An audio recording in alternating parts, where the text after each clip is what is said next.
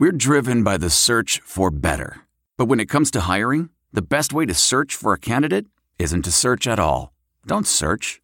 Match with Indeed. Leveraging over 140 million qualifications and preferences every day, Indeed's matching engine is constantly learning from your preferences. So the more you use Indeed, the better it gets.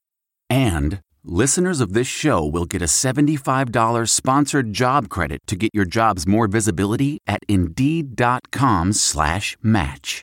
Just go to Indeed.com/match right now and support our show by saying you heard about Indeed on this podcast. Indeed.com/match. Terms and conditions apply. Need to hire? You need Indeed.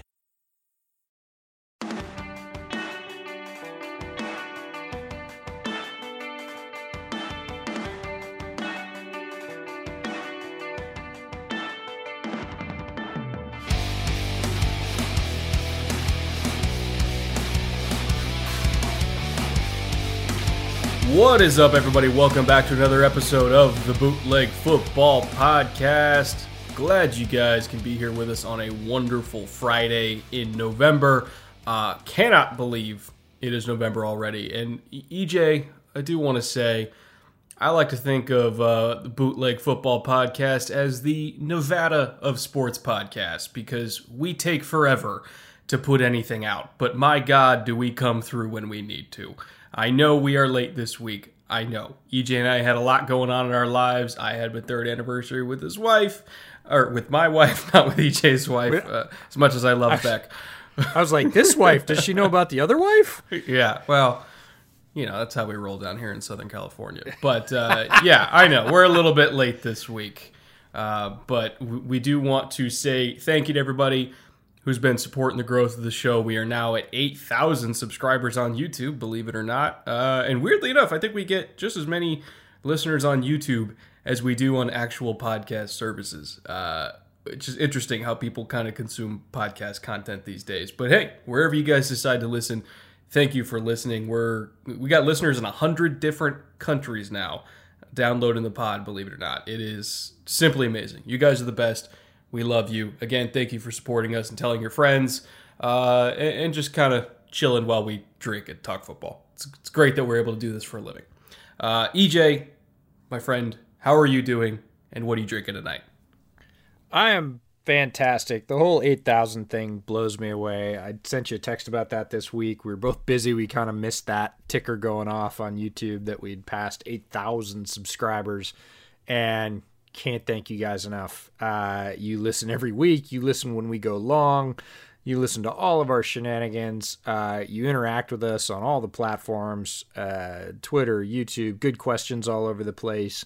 You obviously tell your friends and keep doing that because the more subscribers we get, the more fun content we can bring you and the more fun ways we can do it. But for the 8,000 of you that have already subscribed and for all the listeners on the podcast services all around the world, unbelievable. We've been at this about 9-ish months now, and to have that kind of support is crazy. So a huge thanks to start it off. I am fine. We get to talk about a lot of football. It kind of runs together at this point, recording on a Thursday, because we're talking about last Thursday's game, which we kind of skipped a little bit, and then we had Sunday's game and Monday's game, and now we've got Thursday and the next week's game. It all starts to blend together a little bit, but lots of football, and aren't we lucky to have it? So my drink for the evening is a Boothbay Craft Brewery beer from the Boothbay Craft Brewery in Boothbay Harbor, Maine, and it is the Thirsty Botanist, their Juicy IPA take. I've had a few of these. My wife brought them back for me from the East Coast when she was there over the summer. Not typically a huge fan of straight-up IPAs. I tend to like the juicies and the hazies a little bit more, and this one is really, really good. And so I think it's my last one, so saved it for a podcast. And then for shot of the week, I have a chilled shot of Milagro Silver Tequila. So I am going the smooth route. What do you have? So I've got Woodford Double Oak for my main drink for the night. Classic bourbon. as good a bourbon as you can get, I think, in my opinion, especially for the price point. Believe it or not, Costco sells big-ass bottles of this stuff for like $50, which in terms of value for really good bourbons, pretty amazing. I've always said Costco is like the drinker's wonderland because they sell everything in bulk for cheaper prices there, including really good whiskey. And Woodford Double Oaked is really phenomenal stuff. And then for my shot, I kind of took a little inspiration from you last week. You had Pendleton Midnight for your shot, and I was like, ooh, that sounds pretty damn good. So I got that with me tonight for the shot of the week. But nice. To kick things off, we are going to start with the point after, where we address some things that we did not get to talk about on last week's show, just to kind of button up some things. Maybe there's some games we didn't get to talk about or that we hadn't watched yet. In my particular case, I didn't get to watch most of the games because of the fire evacuation, kind of cut into my week a lot. But we have a few big points to talk about on the point after, one of which teams are kind of starting to sniff out that little tap pass, sort of pass, but not really a pass. It's basically just a sweep or a crack toss that counts as a pass that we've seen kind of taking the league by storm. We've seen defenses really start to adjust to that now about halfway into the year. Pretty much anytime you see an X receiver on the line of scrimmage in a condensed formation with the Z like really, really far back on the other side and motion during the quarterback's cadence, they kind of know what's coming, and we're starting to see safeties just fly downhill. Or sometimes defensive tackles. Who was it? Mario Edwards, I think, got Robert Woods on it last week or 2 weeks ago. And then Tyrann Mathieu just absolutely tattooed Braxton Berrios in the backfield this week. Got him for like a 6-yard loss in the same play. So I think defenses are starting to get wise to that. And if offenses, really want to start getting a little bit more creative with that exact play, I think they're going to have to, because as it is now, you're going to have to kind of disguise it, because I think teams are really starting to zero in on it. Yeah, you're either going to have to disguise it, or you're going to have as many offensive weapons as the Chiefs, because the Chiefs can still run it. And that's for two reasons. One, Andy Reid and his staff have always been on top of the screen game. They're some of the best screen designers and screen executors in the entire league. I say this as a Chicago fan, which is one of the poorest design and executions of screens that you can possibly see in the National Football League. They make very few yards on them because they do not run them with the crispest execution. I'm still not sure Matt Nagy's ever actually seen a successful screen pass before.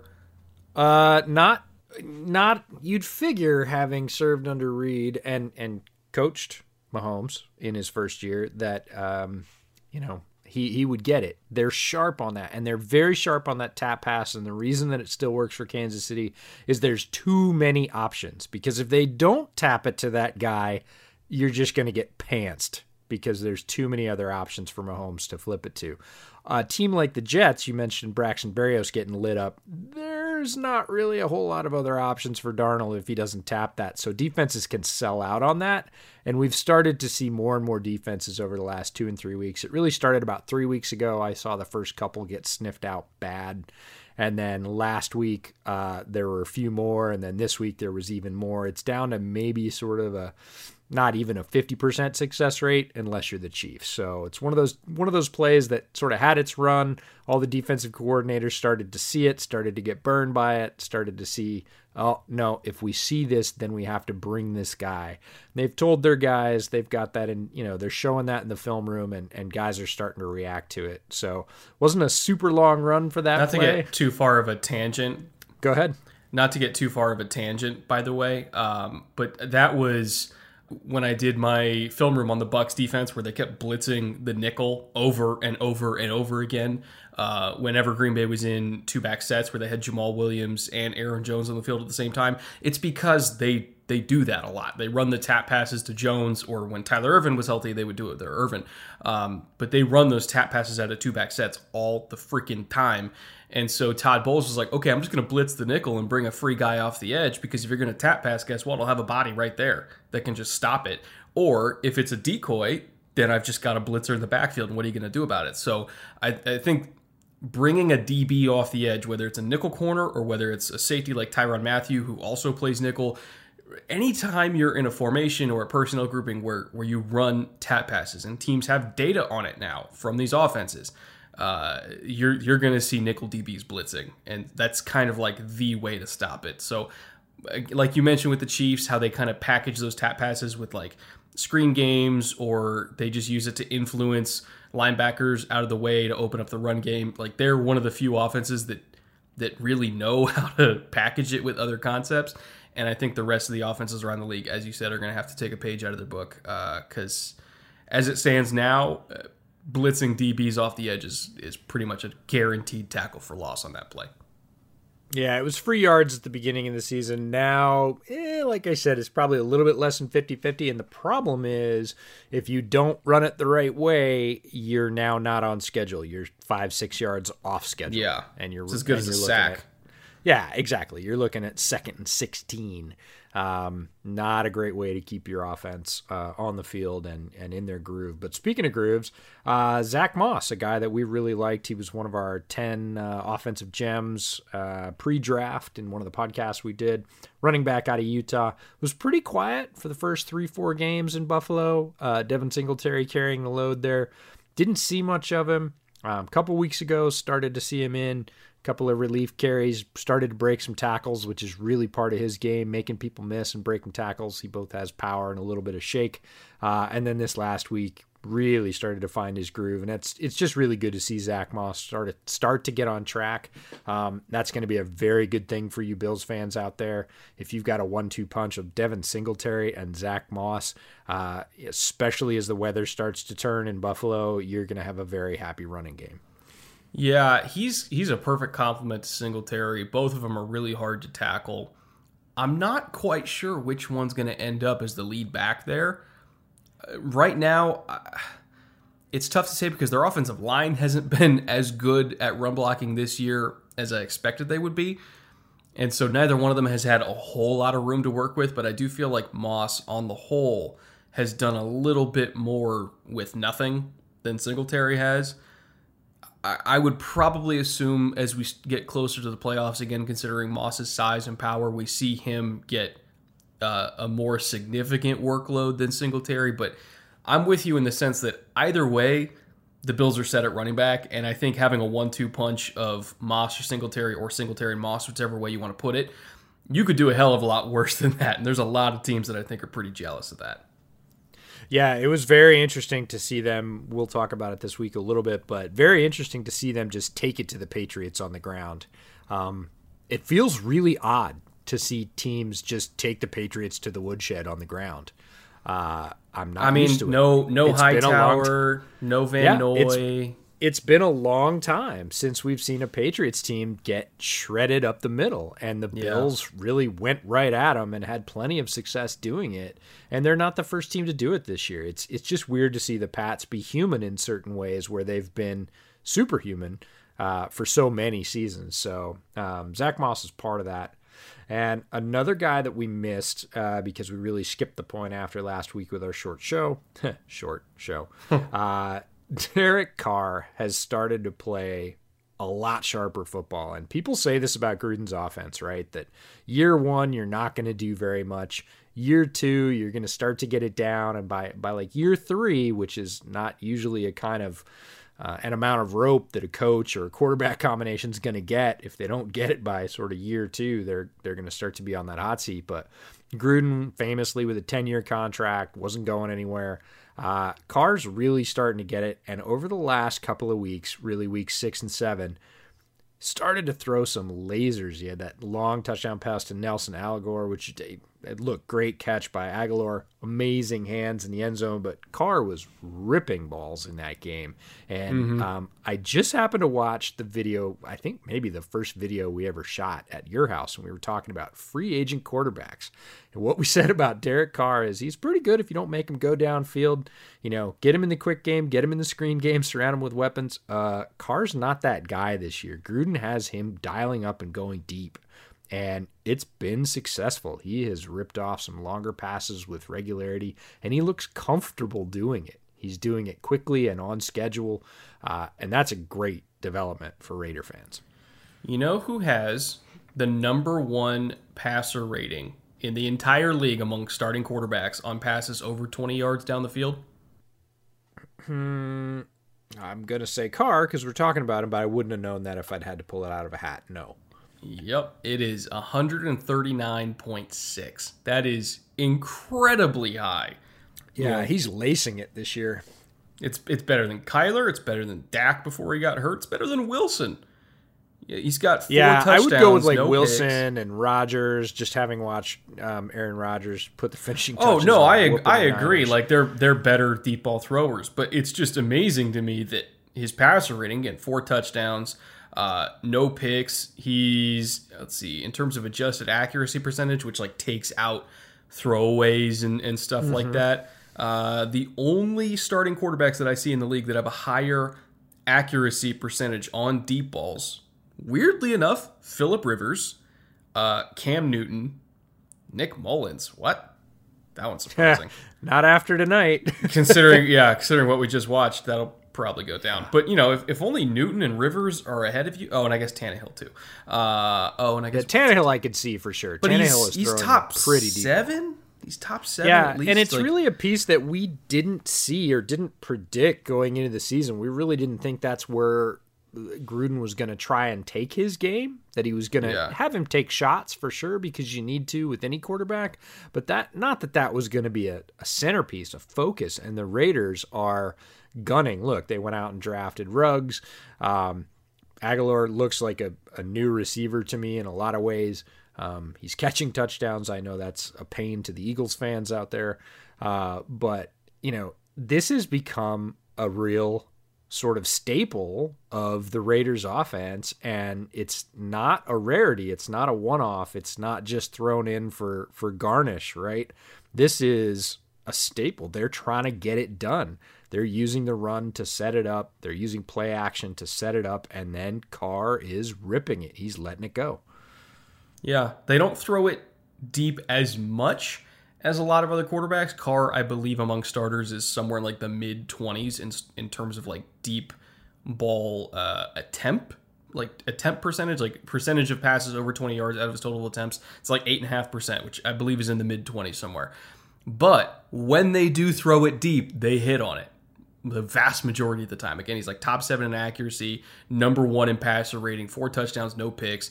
A big part, I honestly believe he would have more deep ball attempts if Ruggs didn't get hurt for a couple weeks there in the middle of the season. But the fact that Ruggs is on the team, and whenever Edwards gets fully healthy, that's another one too. And Waller, who's a great deep threat as tight end, the fact that he actually has the weapons to stretch the field now, and it's not just Waller catching a million balls with occasionally Tyrell last year going deep, but it was a rarity. The weapons make a difference. He's got pass protection. He's got a run game that actually threatens people, so it sets up play action and forces all these linebackers to come way downhill. It's a perfect situation for Derek Carr, and I'm just happy to see him kind of getting back into that kind of 2016 form, which was like prime Derek Carr. He was an MVP candidate, hyper efficient, hyper accurate. The Raiders were winning a lot of games, and then he broke his leg, and it took until now basically for him to get back to what he was. Is he as good as, Watson or Wilson or Mahomes? Obviously not. But I think Derek Carr has proven that he is a franchise quarterback for the Raiders, and he can win a lot of games for them. They're a legitimate playoff contender with him. And if the defense can at least just improve a little bit and the offense can stop getting freaking hurt, like they already beat the Chiefs this year. Like they proved they can take on juggernauts and actually beat them. They are a legitimate threat in the AFC, primarily because Derek Carr is playing so well. Yeah, and Mayock looks like he's got that Cheshire Cat grin right now because there was a lot of talk in the offseason about Derek Carr being moved out, about Gruden, having another quarterback as the apple of his eye, maybe drafting somebody high. And Mayock steadfastly said, nope, Carr's our guy. And of course, GMs in the offseason, they say a lot of things. Ryan Pace said Trubisky's our guy. So there was a kind of, wink, wink, nudge, nudge, sure he is, Mike. And I think Mayock was just as sure then as he is now that, nope, we're going to surround this guy with weapons, and we've got a plan for him, and we're going to get him back to that 2016 form. And that's exactly how it's worked out, and I'm sure nobody's happier about that than Mike Mayock. Yeah. So phenomenal I guess you can call it a short rebuild by Mike Mayock. It only took like 2 years for them to become, legitimate contenders in this division. So well done by him. Well done by Gruden. And with that being said, we got to get to the shot of the week because we had a doozy for a winner last week. And you guys voted almost overwhelmingly for the one that I picked myself. And you guys happen to agree with me. And that's Cole Holcomb absolutely just tearing Zeke wide open in pass protection. I mean, he ran his ass over on a sack. I believe it was was that before Andy Dalton got hurt? I think it was. So I think he sacked Andy Dalton to play, but he just ran over Zeke, which is a rarity in pass protection. Zeke is one of the best pass protecting backs we've ever seen, at least as a prospect, and Holcomb just, he put him in the dumpster. So shout out to Cole Holcomb. You're the winner of the bootleg shot of the week. EJ, you ready to celebrate this thing? Indeed, Kampai. Oh, man. Yeehaw. I'm feeling good. Okay. Yeah, better now. Yeah, better now. Not feeling so good this week. Probably Lamar Jackson, because he got the absolute shit beat out of him by the Steelers defense. TJ Watt was all over him. So why don't we talk about that Steelers-Ravens game? We can always count on Baltimore and Pittsburgh to be a hotly contested, highly physical matchup between two great defenses. Seems like every single year. They call it the black and blue division for a reason. Every single year we see these guys just beat the crap out of each other. This year was no different. I'm sure Lamar had to spend an extra long time in the cold tub after that one. First thing I want to talk about is the Steelers' defense, even with all the injuries they sustained, the style that they play in terms of showing a quarterback one picture before the snap and then constantly rotating to show something else after the snap, and then packaging that with a four-man rush that can get after a quarterback and speed up their clock while they're trying to read all these coverage rotations and all that kind of stuff. It's no secret why Lamar, as a reigning MVP, has trouble with this defense, because they really play tricks on young quarterbacks that, again, even for as great as Lamar is, he's, consensus MVP for a reason. For as good as he is, he's still a young quarterback that still hasn't seen everything. And when you're getting all these rotations and you're seeing, two high before the snap, and all of a sudden they're rotating to one high, but maybe it's not like a straight up cover three, maybe it's more like a cover six, or, maybe they're showing cover three and then they spin out to like a quarters look, and having to read that and then trying to determine what your best matchup is while TJ Watt is breathing down your neck, like it's extremely hard for a young quarterback to do that. And it's no wonder why half of all the games where Lamar's had at least 2 turnovers are against Pittsburgh. It's 2 out of 4. And, even last year without Ben, that game was almost won by Pittsburgh because this defense just frustrated the hell out of Lamar. So I think it's less about, obviously they have great talent, but it's less about the talent and more about the fact that their style of defense at this juncture, with how young Lamar still is, it's kind of his kryptonite. And when they rematch on Thanksgiving, I think we're going to see it again. Absolutely. And Pittsburgh deserves a ton of credit for this because, yes, they're talented, but I think they're talented in a way that suits them. And we've talked about this in the past, that they're very good at choosing people that fit their system, and that's not necessarily folks that are highly prized in other systems, and that allows them to get some value. Now, TJ Watt, look, you could plug him in anywhere. He is a fantastic pass rusher, super versatile, quick twitch. He's going to get there. He's going to generate pressure, but 2 of the biggest plays in this game were made by Spillane and Highsmith, right? Yeah. Those are guys that I don't even necessarily know crack the starting roster anywhere else in the league. It's possible with Highsmith. He was somewhat coveted. But Spillane, I don't think so. But Spillane is a star in the Steelers rotation. Like, he's had 3 or 4 big plays. Now, he got hurt. It's a bummer. But he's had 3 or 4 big plays for Pittsburgh over the last 2 or 3 weeks. Anywhere else in the league, I don't necessarily think that's true. The Steelers are really good at finding guys to fit their roles, put them in the right roles, and then, like you said, use the defense as an organism, right? One part supporting the other part. And all the additions, right? Bringing Minka in to totally solidify their sort of deep third and backfield and having a versatile chess piece that can come up, guy that can hit back there. The fact that they rotate those coverages and that they don't need to blitz very often. They can produce really consistent both containment and pressure with 4. And that's a luxury that a lot of teams don't have. Yeah, and I hope that I haven't actually looked for the update for Cam Hayward's injury. I hope he's going to be okay. It kind of seemed like he got hurt and then came back in the game and then hurt it again. But Hayward in the middle has been a big factor in their pass rush because he's so good on the interior, and Tuitt's been phenomenal as well on the interior pass rush. Tuitt, we need to talk about him. I mean, he's Defensive Player of the Week, but we have not mentioned his name on this show, and I feel dirty for that because he's played at an extremely high level. In this game, particularly, he just went off.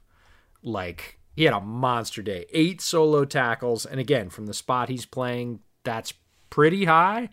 2 sacks and 3 TFLs. He absolutely deserved his AFC Defensive Player of the Week and was a force in, look, Lamar's not an easy guy to contain. And he looked confused. He looked flat out confused and frustrated. You know what his play, as I watched this tape and ran it back, you know what I thought? You know who I thought he looked like? Tuitt? No, Lamar Jackson when he's facing Tuitt in that defense. What did he look like? He looked like Cam for the last 3 weeks. A tick slow. Just the clock off. I wrote down that it looks like Lamar never set his clock back for daylight savings. He's just too slow in the pocket versus a very good Steelers D. They came up with sacks. They came up with that early pick to Spillane was clearly him just not seeing the rotation. The Highsmith one was very different. The Highsmith play was a great play. He had the back, but he sort of floated, I call it, in between. He played the tweener coverage, and he made Lamar Jackson guess as to whether he was going back or going forward, and he played it perfectly. Like, you have to run those steps perfectly in between those 2 targets, and Lamar just couldn't wait anymore. He got near the sideline. He flipped it, and Highsmith picked it. Most guys are going to knock that down. Those are the kind of plays from players, again, that aren't necessarily headliners. And when you have the headliners, Hayward and Tuitt and Watt crushing in on you, you don't get the luxury of going, what's he doing over there? Like, you need to pick, and Lamar looked just a tick slow doing that. And it's because of all of those factors, again, working together. Especially Hayward and Tuitt, because interior pressure is Lamar's worst nightmare because he's so used to being able to just kind of sit back there. With how good that offensive line is, he's used to being able to just kind of sit back there, and then he'll step up and bob and weave and slide away. But when the interior collapses almost immediately, which when you have Hayward and Tuitt, guess what? It's going to collapse almost immediately. It forces him to play faster than he wants to. And like you said, it looked like he just didn't set his clock back for daylight savings. He just couldn't do it. And we're not saying that Lamar is not going to be able to do it, but there's a pattern emerging here with him versus this Steelers defense, and it's not a positive one. He's going to get another crack at it in a couple weeks for Thanksgiving, but for 2 years now, we've seen him struggle against this defense. And if, it's a big if they get Hayward back, and because I think their only other major injury they sustained was Bush, who got hurt a couple weeks ago. But if they get Hayward back and he's full go for that game, man, I just, especially without Ronnie Stanley, I just don't like Baltimore's odds here. I really don't. Yeah, we should talk about the things Baltimore did well, because they didn't get blown out of the stadium, and they didn't get blown out, but we're used to seeing them blow people out. Yeah, no, they got beat for sure. I'm not trying to say that they deserved to win the game or anything else, but they kept it competitive, and largely the way they kept it competitive was with the run game, and it was very odd to again see the Steelers front get gashed. And you might say, oh, you just said the Steelers front was really good. The Steelers front is really good, but both of the backs that were featured for Baltimore, Dobbins and Gus Edwards, had really good days. Dobbins was sort of the outside guy. Gus Edwards was setting up the inside runs, running extremely hard. Good strong burst up the middle. He averaged 5.4 yards per carry on the day, and Dobbins averaged 7.5 yards per carry on the day. And they were a 1-2 punch that really kept the Ravens in the game, controlled the time of possession, and moved the ball when Lamar was again struggling to make the reads in the pocket and find receivers open.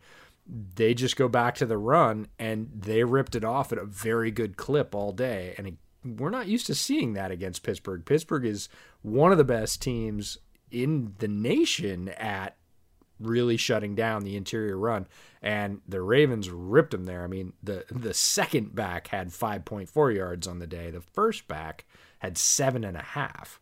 That's enough to carry an offense, and if Lamar can limit the mistakes, that's enough to win the Ravens a game.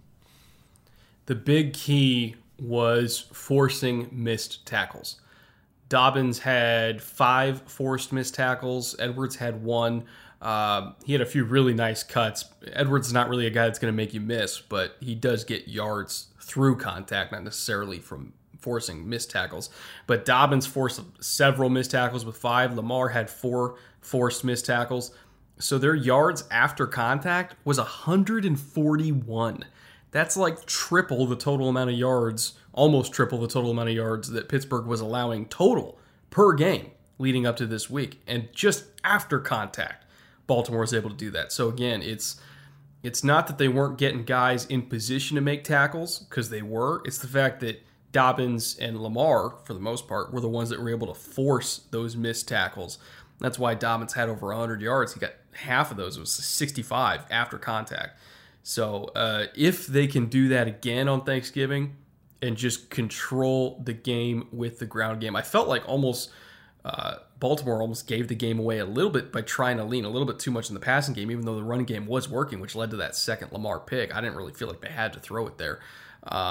I think in Thanksgiving, in the rematch, they might learn from that and then just run, especially if Tuitt's hurt. Or not Tuitt, if Hayward is still hurt, which again, I haven't checked on his injury yet. Because that was kind of the only thing they were doing that was having success, was just getting guys in space and seeing if they could break tackles. Yeah. And then we have to bring up our one of our bootleg shots of the week. So end of the game, Lamar throws to the end zone to try and win the game, and Minkah Fitzpatrick largely, Justin Lane was there as well, but Minkah and Justin sandwich Willie Snead to break it up, and it was really Minkah, and he bent Willie Snead in half. Yeah. Like, he hit him as the ball arrived. There was three Steelers there, and I feel bad for Willie Snead. Speaking of the cold tub, he probably spent some time there, but Minkah's going to be our nominee because he was the straw stirring that particular drink, and he mashed Willie Snead. So that's our first bootleg shot of the week nominee for this week. Minkah had another one on Lamar at the goal line. He kind of went a little bit high and got him in the chin, but Lamar wasn't really an indefensible player, so I don't think they were really going to call that.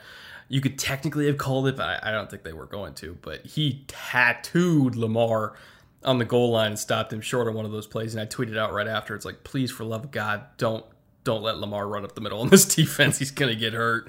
Because Minkah was, he was coming downhill with some aggression in this game multiple times. He's one of those free safeties that's really not afraid to hit you. Let's see, what other notes we got for this game? I put down, don't say Juju's name almost at all anymore, and that's amazing. True. Again, it's a factor of Pittsburgh drafting wide receiver very well, of Ben taking the open guy more than he used to focus early in his career when he had guys like Plaxico Burress. He would sort of force the ball a little bit more. As a more mature quarterback, he will absolutely take the open guy. Claypool's come on amazingly quickly. Deontay Johnson, very good. He's got a lot of options, and it's weird that we don't say Juju's name because he had the most catches and yards in this game for Pitt, but he was also the quietest. And the one thing I find really interesting about his stats this year is that his average yards per catch have plummeted. For the last 2 years, he was right around 13, basically. He was 12.9, and he was 13.1 for the last 2 years. Now it's under 9. It's 8.9 for this year. So that's a pretty big drop for 1 year, and he's playing a much more sort of supporting role. And the flash plays, if you just watch highlights, the flash plays are all the other wide receivers. And Juju is, again, we were thinking of him as a sort of almost sort of pushing into that league leading tier over the last couple seasons. And now, like, through 8 weeks, it's been extremely quiet for Juju Smith-Schuster. There's been kind of a change of role for him, where I think, because when you look at skill sets, like, this offense is designed around skill sets. It always has been and always will be. And for a long time, when it was Juju and Antonio, for that one big year they had together, Juju was the big slot, Antonio was the X outside. And Juju would be the guy who would run, like, shallow crosses and, like, settle in between zones. He got just a ton of screens, and he was the volume guy, but the reliable volume guy, whereas Antonio was the we need a play right now kind of guy. And then when Antonio left, and then Juju had to be both the volume guy and the we need a play right now kind of guy, and he would get the best corner from the other team. And I personally don't feel like that's Juju's game. I don't think he's like a dominant outside receiver that can go beat the Stephon Gilmores of the world consistently, like, say, Antonio Brown does or DeAndre Hopkins does, or any of those kind of guys. I feel like Juju is at home as a big slot where he's running the crossing routes, he's settling in between zones, he's getting screens, he's getting some carries every now and then. He is that really good volume support receiver. And then we saw the emergence of Deontay Johnson, who I think is better at separating versus man coverage than Juju is. And obviously Claypool's an absolute monster as well, especially against man coverage. Those are two guys that I think play better on the outside and can dominate press man coverage on the outside. And Juju has kind of gone back to being relegated in that big slot role, but he's not getting as many targets in that big slot role as he did when Antonio was there, that's really the main storyline to me. Is I think it's less about a change for Juju, because he's doing the same thing he did a few years ago when he got 1,400 yards. I think it's been a change for Ben, who overall it doesn't quite look the same. Like, he's distributing, he's making good decisions, but I feel like the arm, I know they said his elbow's 100%, but I don't believe that, because I don't feel like the arm is there. He's not as aggressive as he used to be. The passing game overall is not what it used to be, and therefore Juju's numbers in that supporting role have come down. Now, in this Baltimore game specifically, again, he had a really big role because he was the guy settling in between zones on third down. He was moving the chains. That volume role showed up in this particular game. But when Deontay's fully healthy and when Claypool's fully healthy, I don't think that he's going to have that same kind of volume that he used to, mainly because I don't think Ben's going to be throwing it like he used to.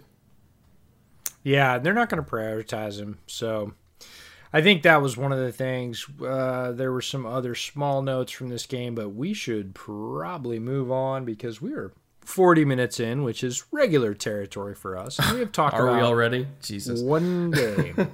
So we're gonna move on to some happy notes here, and then shift to the other game of the week. But first, we want to thank the folks that make this podcast possible.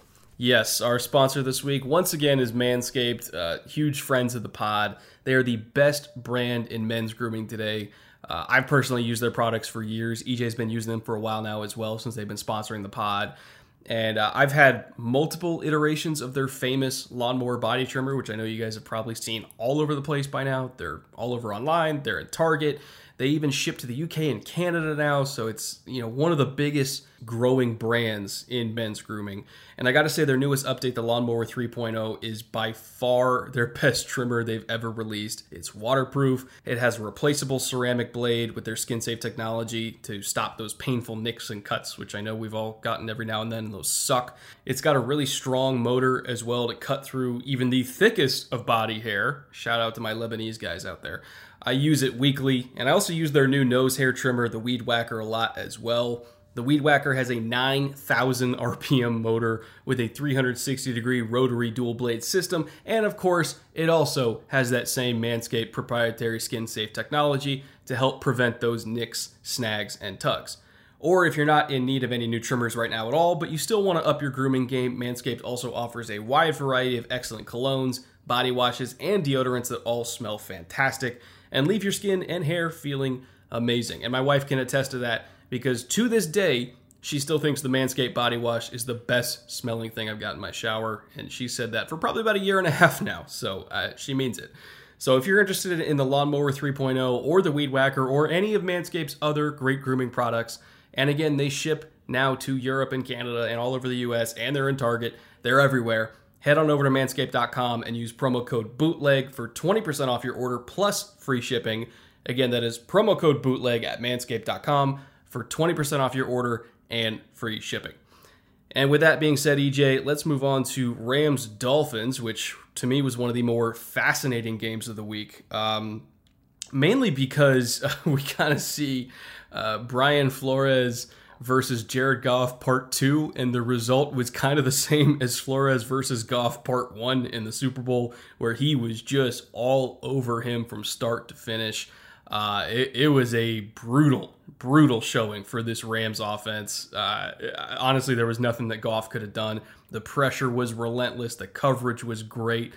You know, even though Miami's offense was honestly kind of putrid, they had, lower in almost every single offensive category than the Rams other than turnovers.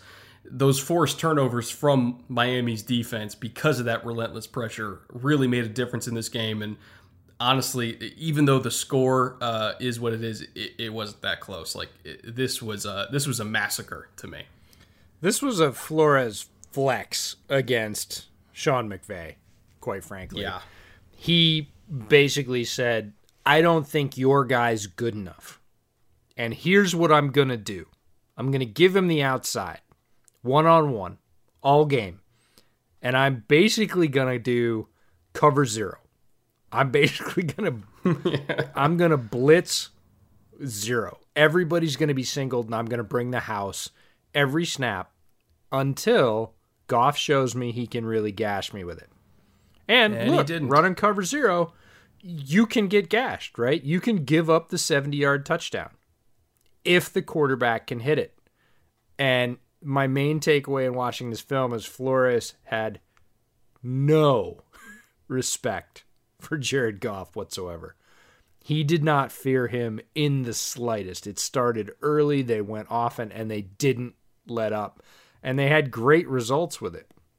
Now, it didn't look great for Flores' squad right off because Michael Brockers nails Tua early on.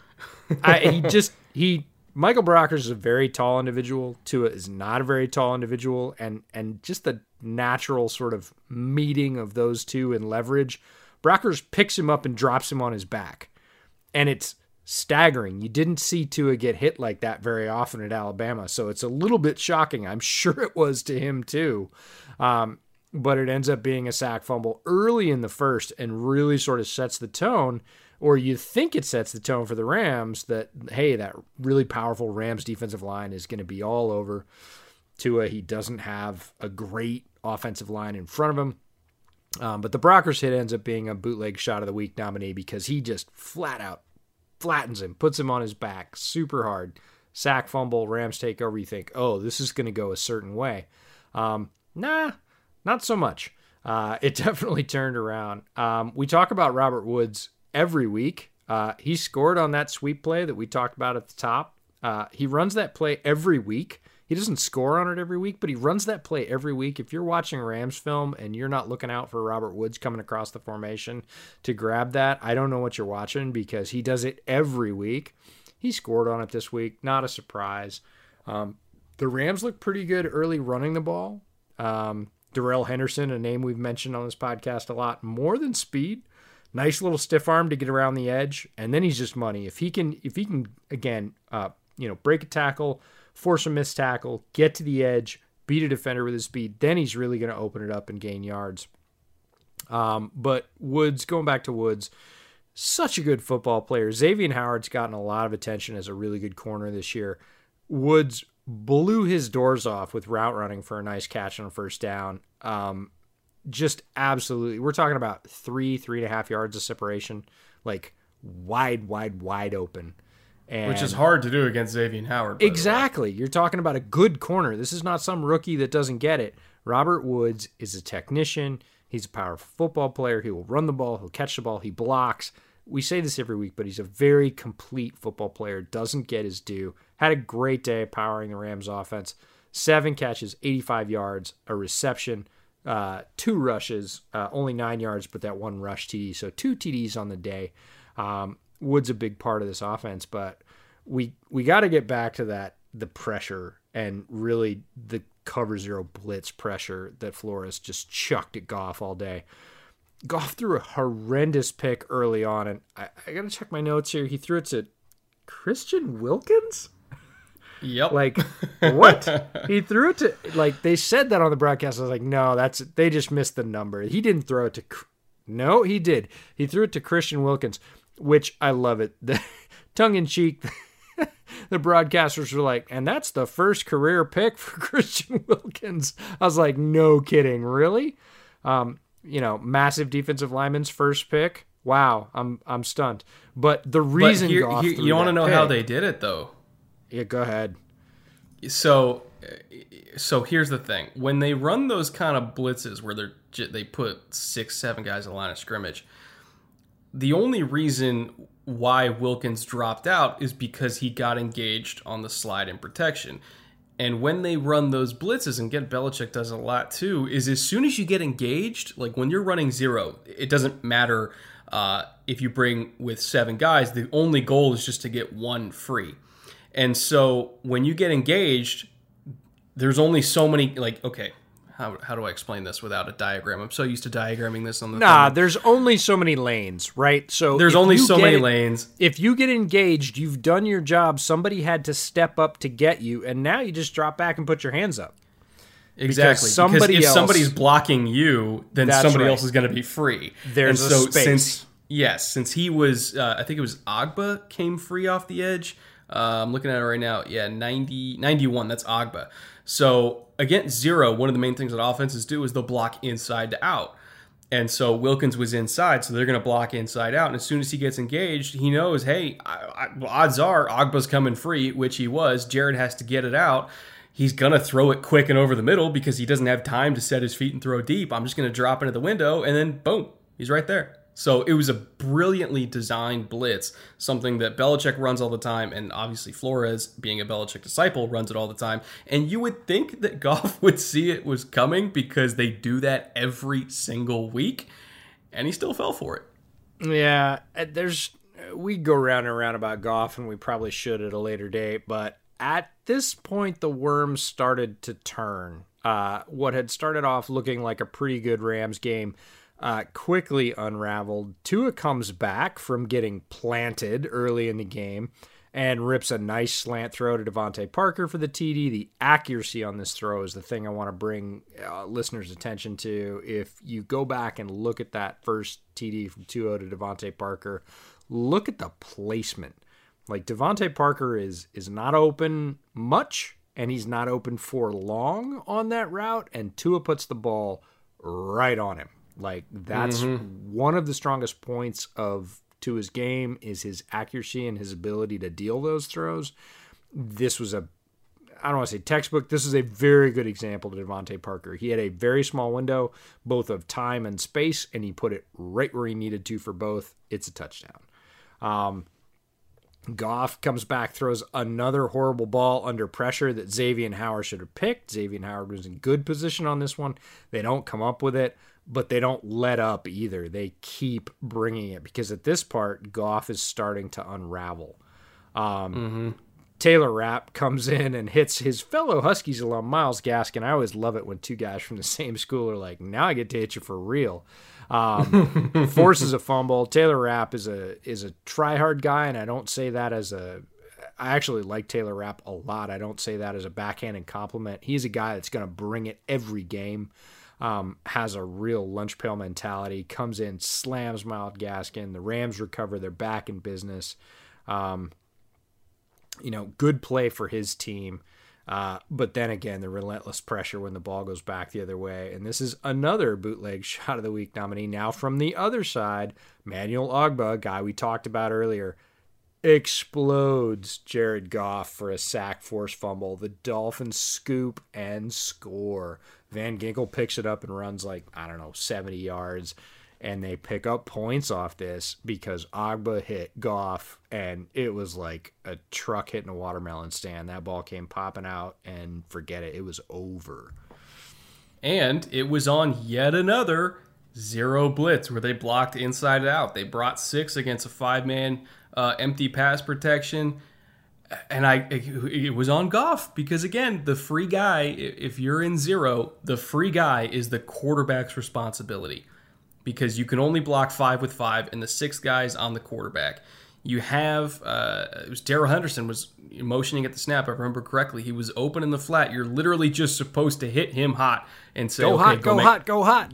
And just go make, I think he also had Woods or, it might have been Reynolds on a shallow cross over the middle. Either way, throw hot. That's what you do against Blitz Zero. You don't hold the ball and get tattooed. Yeah, but that's the thing with Flores is Flores knew that all that was possible, and all of those options are available. It's not like the Rams' offense is poorly designed, for those of you listening at home. It's not.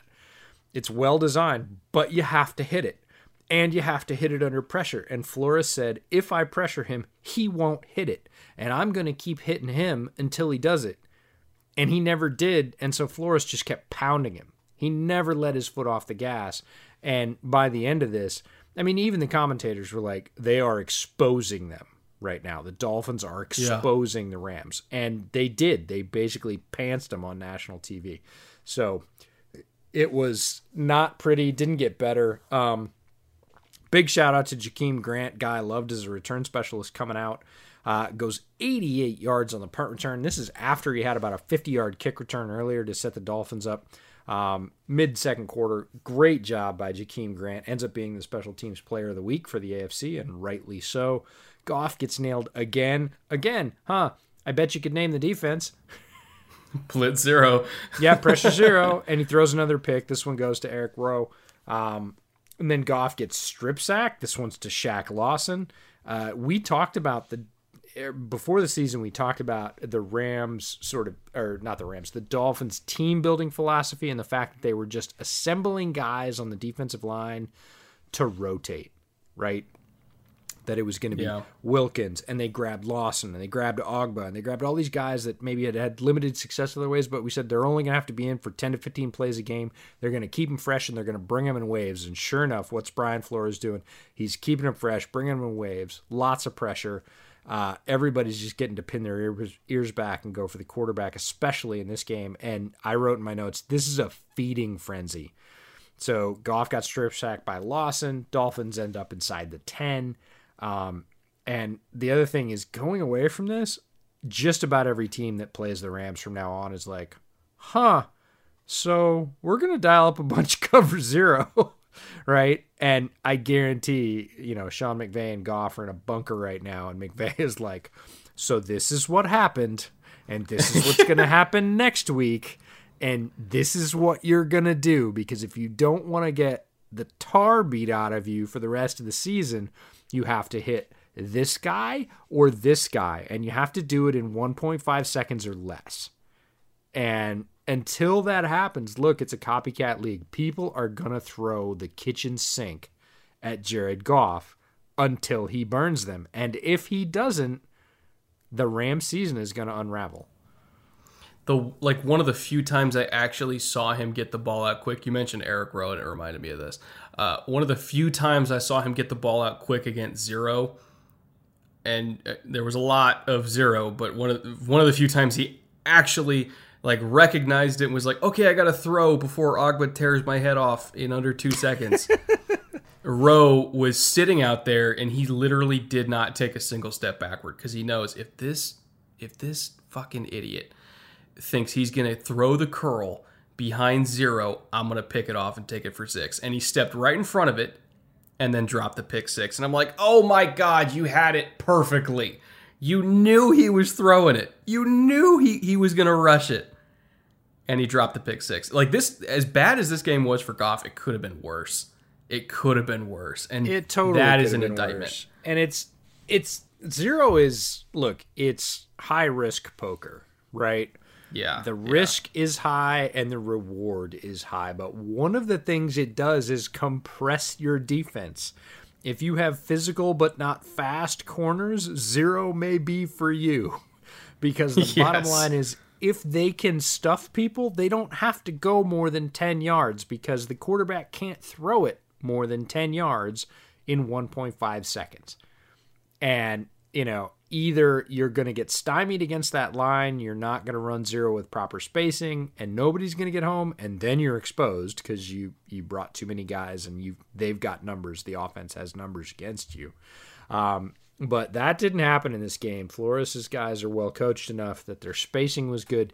And look, they all have individual talent, and if you're keeping them fresh, it was a bum rush. The Rams line is not that bad. They're not as bad as they looked in this game, but their quarterback 6 with 5. Exactly. Their quarterback didn't give them any help. And like Brett said earlier, the 6 rusher is on the quarterback, and if the quarterback does not make the right decision, and that was the gamble Flores was making, and he won big. He hit red when he bet red, and he's coming away with all the chips.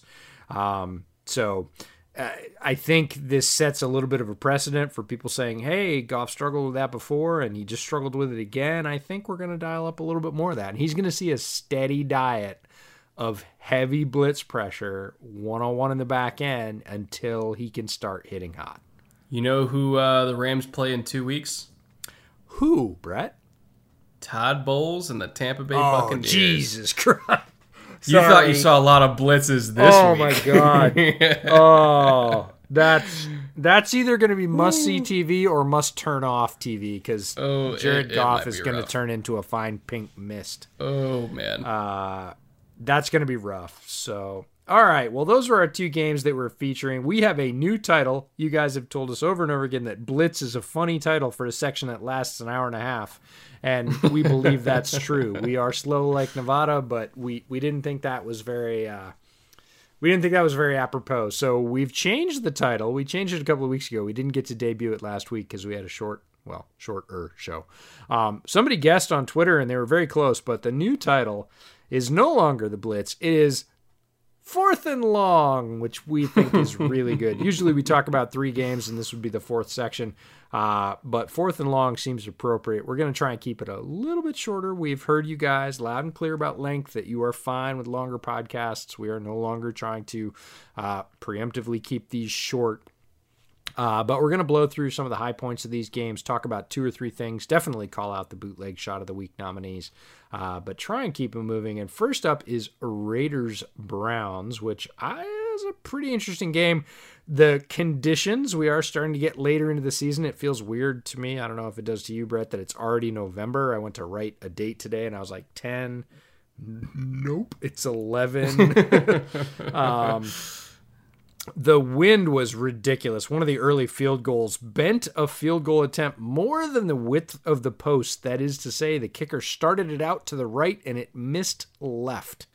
They were getting gusts of up to 40 miles an hour, and that definitely influenced the game. What do you want to talk about in this game? There's some things I want to hit. We talked about Derek Carr at the top in the point after. Anything that stood out to you before we get to the darn near the end of the game and one of our bootleg shot of the week nominees? Well, guess who has 2 thumbs and decided to play the Raiders kicker in fantasy despite being in a game with 35-mile-an-hour winds? This guy. You? Yeah, that doesn't sound good. Yeah, Zane Gonzalez was on bye, and I was like, oh, yeah, Daniel Carlson. He's in a good offense. And I totally didn't even look at the weather for the game. And then the first thing I saw from that game was the highlight where he literally kicked it wide right, and it still hooked around and went wide left. And it missed left, yeah. Well, whoops. Shit. Yeah, that's not going to be a winning strategy for my fantasy team. Yeah, it was rough. There was one deep ball that Carr threw where the wind just grabbed it and took it like an extra 15 yards. And I was like, why even bother in this game? Like, just run the ball, which they did. Like you said, it was 6-3 at halftime because there's nothing you could do in a wind game. You just can't throw. And so everybody was just playing for the run. Backers were flying downhill because they're like, go ahead, throw it behind us. We dare you. And anytime anybody tried, it just wasn't working. Well, one time the Browns tried to throw deep to Jarvis, and this is our shot of the week nominee from this game. Oh, God. Lamarcus Joyner. Woo! That was a rib cracker on Jarvis Landry. I just want to throw up talking about this. I sent you this hit, and I was like, as I was going through film, and I was like, you gotta watch this. This, like, it's so good and so bad all at the same time. People say that you can't turn away from a train wreck, and trust me, folks, I've seen a train wreck up close. It's not pretty. This was one of those. Lamarcus Joyner in the end zone, shallow zone near the goal line. He has a great play before this where he knocks the ball away in shallow zone. Hey, great play, Lamarcus Joyner. And then they get Landry free in the end zone, and Lamarcus Joyner comes up, knows he can't play the ball, times it, and puts a shot in Landry's upper back that is one of those that you just hear, especially in a stadium with no fans or limited fans. You just hear the crack. Landry bends in half, ends up on the turf. Like, this hurt Landry. Like, he took a while to get up. It hurt him. Like, this is going to be the kind of thing that at the end of the season, Landry's going to say, so, week 8, I took that shot. I played with 3 broken ribs for the rest of the season. I just didn't want to tell anybody. That's the kind of thing he's going to say in, like, January. Lamarcus Joyner mashed him. This is absolutely a bootleg shot of the week nominee. It was a clean hit. It was well-timed, but it was massive. Joyner's always been a hitter. He's a compact guy. He knows how to concentrate his force, and he knew he couldn't get over the shoulder and get to the ball, so he just tucked his arm and blasted Landry in the back with his shoulder. Big shot. Legal. Broke up the pass. 2 great plays in a row by him right down by the goal line. Those are sort of the highlights. I wanted to highlight Ogunjobi almost getting a big sack, but he tagged Derek Carr's face mask.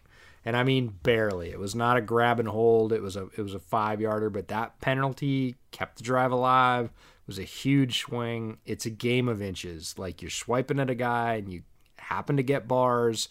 Ogunjobi was certainly not trying to do anything dirty or ugly. And these are the little things that swing ball games. Yeah, I mean, it's a 16-6 game in massive wins. Just one or two plays, honestly, changes that game. Like, if Landry catches that touchdown, that would be huge, But Joyner timed it up perfectly. Again, game of inches. If Jarvis already had that ball secured, knowing Jarvis, he probably could have survived that hit and still made the catch. But Joyner got there at the exact split second he needed to. Larry got the sack, but again, gets the penalty.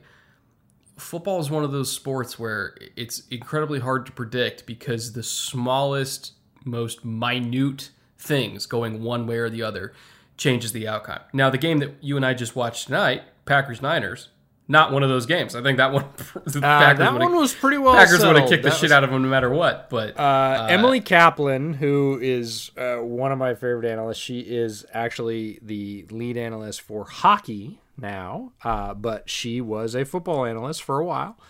She ends up on ESPN's Around the Horn. She was on Around the Horn today, and they talked about, do you think that, the NFL should play a game with, blank people that have had COVID or whatever? And she said, I never want to see another press release that starts off with our primary concern is the health and safety of our players, our staff, and our coaches. She's like, no, it isn't. The primary concern is getting the games played. Like, if the primary concern was the health and safety of the players, they wouldn't be playing a game tonight with the San Francisco 29ers. And I say that because I think they can only field 29 guys. So shout out to Emily Kaplan for, being a tremendously smart analyst. Yes, she works in hockey now, but lives in Chicago and was an NFL analyst for a while. And also speaking her mind and saying the truth, which is the NFL they know if they make more adjustments that finishing this schedule is going to be very, very difficult. They're going to have to lengthen the season, and there's great complexity and cost to that. So they are playing it as fine to the line as they can, trying to get through COVID protocols. So Game of inches, both for the league and the players. But yeah, interesting. May we live in interesting times. Yes, we do. And speaking of interesting times, Jets, Chiefs. We talked about that tip pass at the top. Yeah, it wasn't a pretty game, so we won't spend a ton of time on it. But Mecole Hardman scores on it. A weaving one early in the first, that tip pass. Again, if you're Kansas City, you can still run it. And then the Chiefs fake punted. Is there a mercy rule in the NFL? The Chiefs, I'm going to repeat this. The Chiefs fake punted against the Jets. That I think they should have gotten a flag like reflexively there just for like, you're too good and they're too bad. You shouldn't be trying to cheat them. Here's my theory. Here's my theory. They knew they were going to win this game. So you think? Why? But teams are going to look at the film. You got to put it on film. It's a tendency breaker. Now, I'm pretty sure they literally just did that so that they could show, hey, we might run a fake. Yeah, by the way, out of this particular look. You know what? They're gonna get a directional. They're gonna get a directional punt out of that. Because again, you gotta keep guys up if you think there's gonna be a fake. So I think they're using this literally. I think they're just using it to set up a free path for like a gunner or a fold guy or something in the future. Like there must be some sort of punt coverage that they like against somebody else that they know they're going to see in the playoffs. And so they want to show this to keep guys up so that they can get some sort of like coffin corner punt out of it in January. That's the only explanation I can think of, is they just want to put it on tape. I love the theory. Like I legitimately love that theory. My theory is different.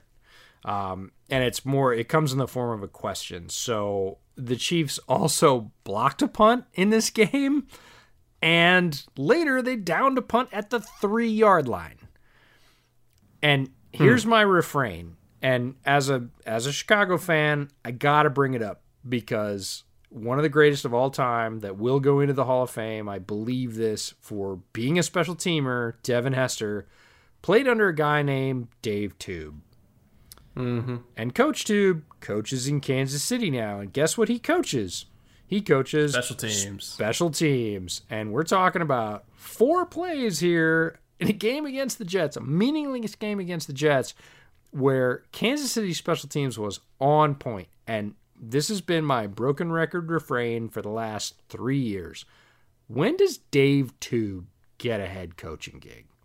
Because people say, oh, he's not an offensive guy or a defensive guy. Well, guess who else? We just talked about one of his games at the top of this broadcast, right? Harbaugh was a special teams coach, and he's turned out all right. When does Dave Tube get his shot? Because his teams are always on point. I mean, he's been Andy's special teams coordinator, I think, since he got to Kansas City. So he's going on 7-8 years now of having elite special teams. Before that, he was with Chicago forever. Again, he was Hester's coordinator in Chicago for, I think, because Hester started in 2005, right? If I remember correctly. So this was something we were talking about when Tube was in Chicago, and then coaching situations changed. Levy gets fired. Tube ends up going over, helping out Andy Reid. He has continued to coach at an incredibly high level, and I hear people every year go, they talk about the hot offensive names. They talk about a coordinator on this team, right? Eric Bieniemy. And I am a huge Eric Bieniemy supporter, but I'm also a huge Dave Tube supporter. I'm like, you can get a coach. And look, special teams coaches, people say, look, they don't coach offense, they don't coach teams. They know both of those guys. They have both of those guys on their teams, right? Special teams is made up of offensive guys and defensive guys. So they have even more of a window into both sides of the ball. I think they're ideally positioned. And a guy like Dave Tube, who has coached at an extremely high level for many years now, greater than a decade, and doesn't get a shake when head coaching vacancies come up. I mean, like, honest to God, Jets fans, I wish that the Jets ownership would say, look, we're firing Gase at the end of the year because, look, they need to tank out so they get their draft spot. I get that. And our first coach interview is going to be Dave Tube. I would be so excited because he's a really good football coach. Like, forget the special teams part. He's a really good football coach. And when does he get his shot? This whole special teams thing has just kind of got to go the way of the dodo. Plus, he's a former offensive lineman that also has been a defensive line coach and a strength and conditioning coach and a special teams coordinator and a quality control coach. He has experience both as a player and a coach on both sides of the ball. And he's been around Andy Reid for 30 years now. And he was around Lovey when they went to the Super Bowl. I mean, like, it's not like he doesn't have pedigree. You know, he's a great coach. He's got a ton of experience. His teams are always on point. You do not see the Chiefs get pantsed on special teams really freaking ever. And yet nobody mentions him. Like, they're going down the list and they're talking about guys who are, look, clearly never going to get the job. And Dave Tube didn't get an interview. And I'm like, why? Yeah. Why? So anyways, that's my broken record. I will step off my soapbox and we can clear on to the next game. Yeah. Colts-Lions, this one was way, way wider of a margin than I thought it would be. Like, if you told me that the Lions would be struggling completely and utterly on offense until Matt Stafford uncorked this bomb, late in the game. It was, 70 yards through the air, something like that. But overall, the Lions really struggled on offense in this game. The offensive line, which was one of the better pass-protecting offensive lines in the entire league, was really struggling with this Colts front. Darius Leonard proved his value 10 times over. He was all over the field. And obviously, Rivers also, I think, had kind of a vintage performance too. Like, this Colts team, this was probably the best game I think they played all year. And even though they've had their problems, and I'm not quite sure if they're going to match up with the elite team, the other elite teams, I should say, in the conference, the Chiefs, the Steelers, arguably Baltimore, maybe Buffalo. Like, I don't know if they're quite at that level, but if the defense has a day like they had against Detroit, and if Rivers has a vintage day like he had against Detroit, man, they could beat anybody. Yeah, Stafford was literally bloodied by the end of the day. His non-throwing hand had blood running down it. It took 5 sacks and 7 hits. He got beat up. But the point I want to call out is a guy that we've called out over and over again as a difference maker for the Lions and really a sort of temperature changer for the Lions, and that's Kenny Golladay. He went out with a hip injury, and what do you know? The Lions looked super average on offense. And this was the same when he was out for the first couple weeks of the year with an injury. We've said it over and over again, and I'm going to say it again. When Kenny Golladay is in this offense, they are different. They have an alpha down-the-field receiver. We saw it in their last-second win against Atlanta. He made amazing catches to power this team, and when he is out, they are different, and that is the end of it. Marvin Jones is not going to be the guy that can come in and say, oh, I'll take up what Kenny Galladay's slack, right? It's not happening. So Golladay goes out with that hip injury, and the Lions just struggle to move the ball on offense. Now, all the other things are true. The Colts defense played extremely well. Phillip Rivers, oh man, he dropped one in the bucket right before halftime down the sideline to Nyheim Hines, who had an amazing game, had an amazing first couple of weeks. And then, there was Hines' play where he hit in the second quarter where he had that spinning screen TD that was just a flash. Great play. Spins, gets into the end zone, does a, backflip with a half gainer twist. Like, amazing. But then right before halftime, Rivers just flips one and drops it in the bucket down the sideline to Hines again for the TD, his second TD. Just nutty. Like that, again, vintage Rivers. We're not going to see too many more games like that out of Rivers, so appreciate it. But again, the Lions just sputtered on offense without Golladay, and that shouldn't be a surprise if you've been listening to this podcast, because we have been saying that Golladay is... It's hard to call him an MVP, but if you're talking about truly most valuable player, which MVP is not, Golladay is one of those guys. His team is different and much better when he's in the lineup and much worse when he's out. Yep, 100%. He's the straw that stirs the drink, the non-quarterback straw that stirs the drink for them, because he's such a huge difference maker.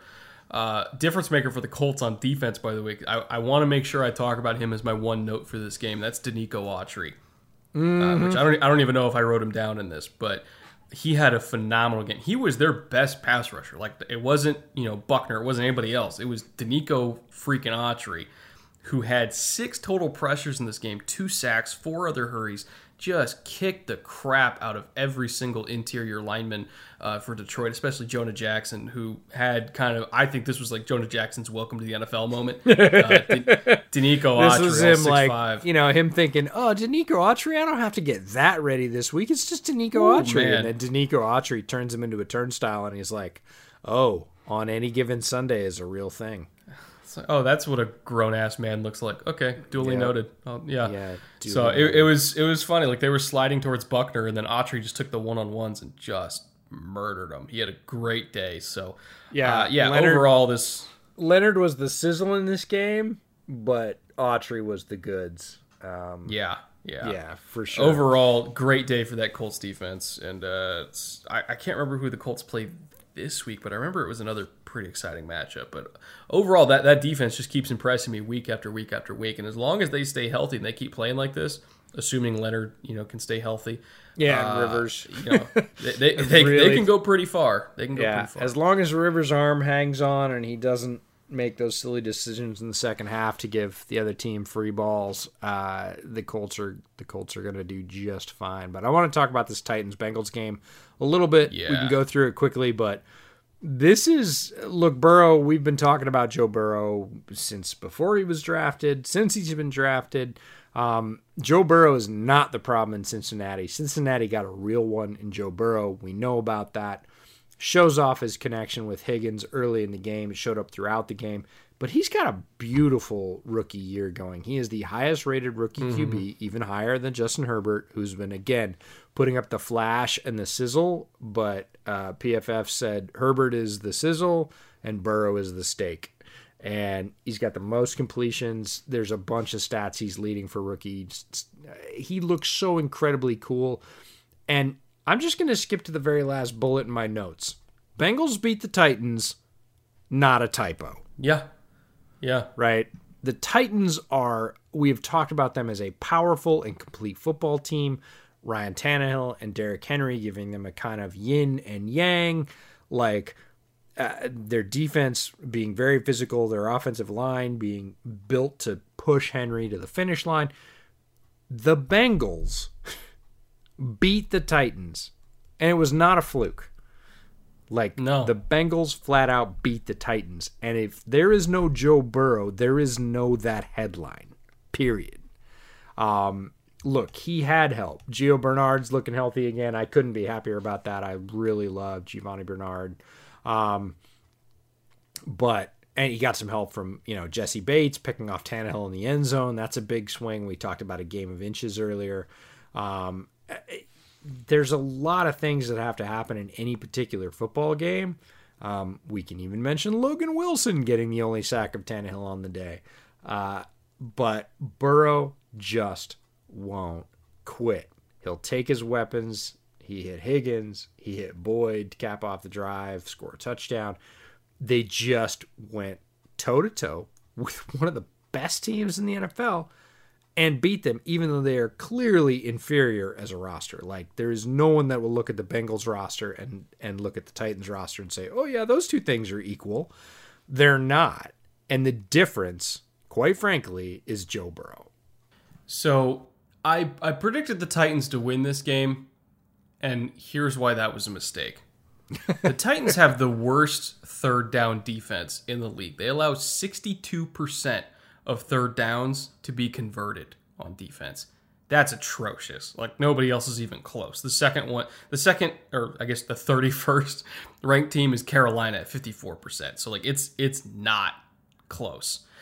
And the last quarterback that I would want to be bad on third down against is Joe Burrow, who's really mobile, really great on the run, easily, picks apart zone coverage, which the Titans run a lot. And all of the crazy kind of coverage rotations and the sim pressures and all the stuff that we love from Tennessee that I thought was going to confuse Burrow they didn't really use those on third downs at all. You know, like they were Cincinnati was protecting with 6 guys and saying, like, go ahead, come after him, because if we give him 2.5 seconds, we know he's going to pick you apart. And I thought they'd be able to confuse Burrow a little bit, but the fact that they couldn't get any pressure on him was a big part of the reason why they allowed 10 out of their 15 third down opportunities to be converted. It was 66%, even higher than their season average. Again, because they could not get after Burrow. They couldn't confuse him. All the fancy stuff that we know them for, they weren't really using it on those third down opportunities. And I don't know if you saw it, but the final third down to Tyler Boyd that kind of iced it, where he's kind of stepped up from pressure, made that throw to a spot, and had that psychic connection, and Tyler just turned around and snagged it. Yeah, if there's two plays. If there's 2 plays from this game, like if you're not familiar with the Joe Burrow experience, maybe you're new to the podcast. Let's just say that. You're not familiar with the Joe Burrow experience. It's okay. Let us bring you in. There are 2 plays you need to look at, and 2 plays only in this game, that pretty much sum up the Joe Burrow experience. The first one, Burrow had a play that I can only describe as Watson-esque, and you being a Texans fan will understand that.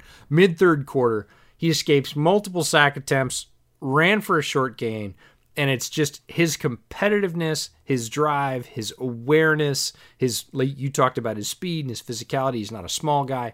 Like, that's play number 1. That just shows you his sort of makeup as, I'm not going to lose yards. Pretty much any other quarterback. I was just imagining, like, subbing in, like, Sam Darnold, who I think is a good quarterback, but he's folding out on the edge when Burrow spins out and says, nope, I'm getting 3 yards on this play.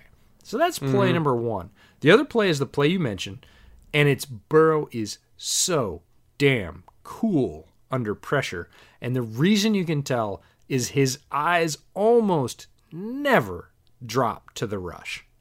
His eyes are almost always up. And that mid-fourth quarter throw to Boyd that you were talking about in the middle of the field is a case study in his calm. We call it ice in his veins. We've called him a serial killer. We've called him everything. He is not a guy you want to go against on 3rd and long, especially when he has protection or weapons, because again, those 2 things. He is going to be calm. He's going to take the play right to the end. He is very rarely going to lift his eyes. He's going to do what he needs to buy that extra second or 2. If you watch those 2 plays, you know who Joe Burrow is, and you know the Bengals are in good hands for, as long as they protect him from now until he quits. Yeah, and he's one of the highest, I guess you could say, rate of pressured quarterbacks in the league, not surprisingly. He's 3rd, only behind Daniel Jones and Carson Wentz, but he still has produced. Like, he has huge passing numbers. Like, he has 400 yards of production this year out of, I think it was like 2,200, just from throws under pressure, which is a lot. And even though he's thrown a couple picks under pressure, because I think early on in the season especially, he was kind of learning what he could and couldn't get away with. You've seen him get better under pressure and start to kind of become that serial killer LSU version of Joe Burrow, where everything just moves in slow motion around him. And he is so legit worth that number 1 pick. Like, if I was a Bengals fan, I would be ecstatic, because I'm seeing what he just pulled off against a really good Titans team that has already blown out some other really good teams in the AFC, like Buffalo, and came really damn close to beating Pittsburgh, and he shredded them. Like, that was one of the better quarterback performances against this Tennessee Titans defense all year. And that's coming from a rookie Joe Burrow that has a bad offensive line who's still trying to work on chemistry with his receivers. Like, if I was a Bengals fan, I would be so stoked for the next 10 years because Burrow is legit. Yeah, you got your answer. And we've talked about it time and again, and the Bears are in this purgatory until you get a real quarterback. Not a caretaker, not a bridge, not a guy that can get you through and get you a couple wins. Nothing else matters. Nope. Nothing matters. You got to get your guy. And if you don't have your guy, you got to have the guts to do things like Arizona, where, look, we picked Josh Rosen high. We don't think he's the guy.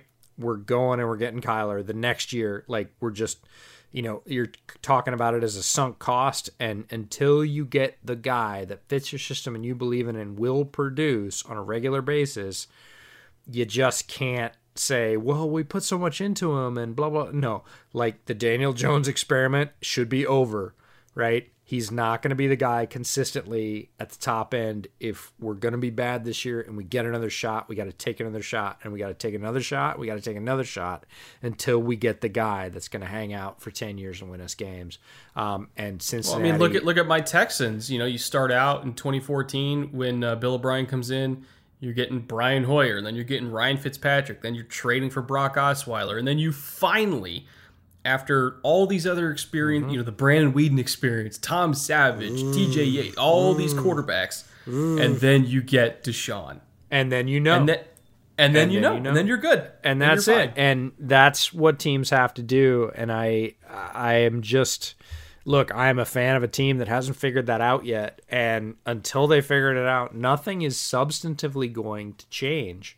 That is a truism, and that is why Bengals fans should be extremely pleased. You got your guy, you're done looking, now build around him and win as much as you can. So moving on to Niners-Hawks, Tevin Coleman was back. Nice to see him. Jermichael Hasty, a fan of the or a favorite of the podcast, was running pretty well, but he had an early fumble. It was overturned, but that came into play tonight because, again, the Niners played tonight. They got their cans ripped by the Packers, but Jermichael had another fumble. It was a thing in college. It's a thing to watch as we go forward. Garoppolo had an ugly pick. He was injured and out. There was a report this week that, I think it was Dan Pompei put out that, Garoppolo might be an option for the Bears after this season. And I was like, no. Based on the conversation. Can we just not? Conversation we just had.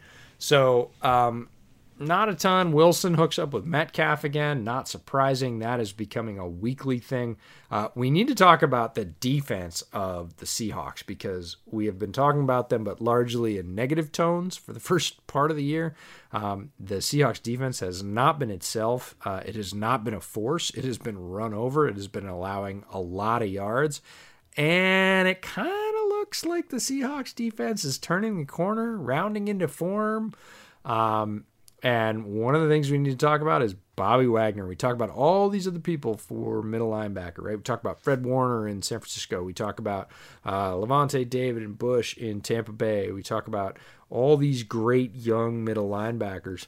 I'm sorry, Bobby Wagner's kind of the reigning core of the, interior linebackers, but he hasn't been showing it this year.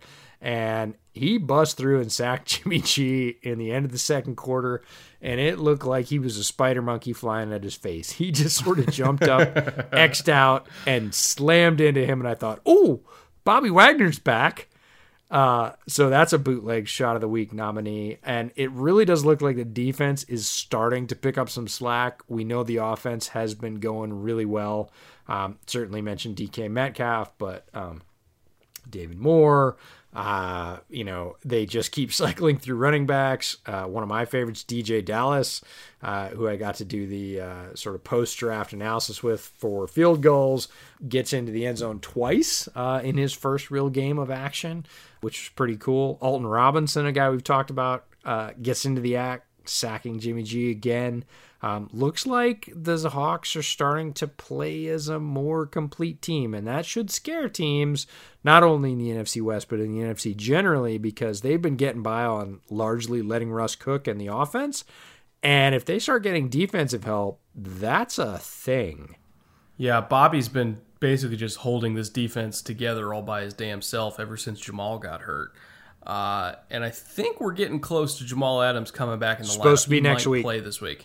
Yep, next week? Okay. Yeah, it's supposed to be this Sunday. He'll test, and if he's ready to go, we'll see. But by next week for sure. But he could play this week. So if you get Jamal back, and then, again, that defensive line starting to create a little bit more pressure, just the defense in general starting to play at a much higher level, that should be extremely concerning for teams in the NFC. Also, speaking of Bobby Wagner, because I feel like this is as good a moment as any to get on my soapbox.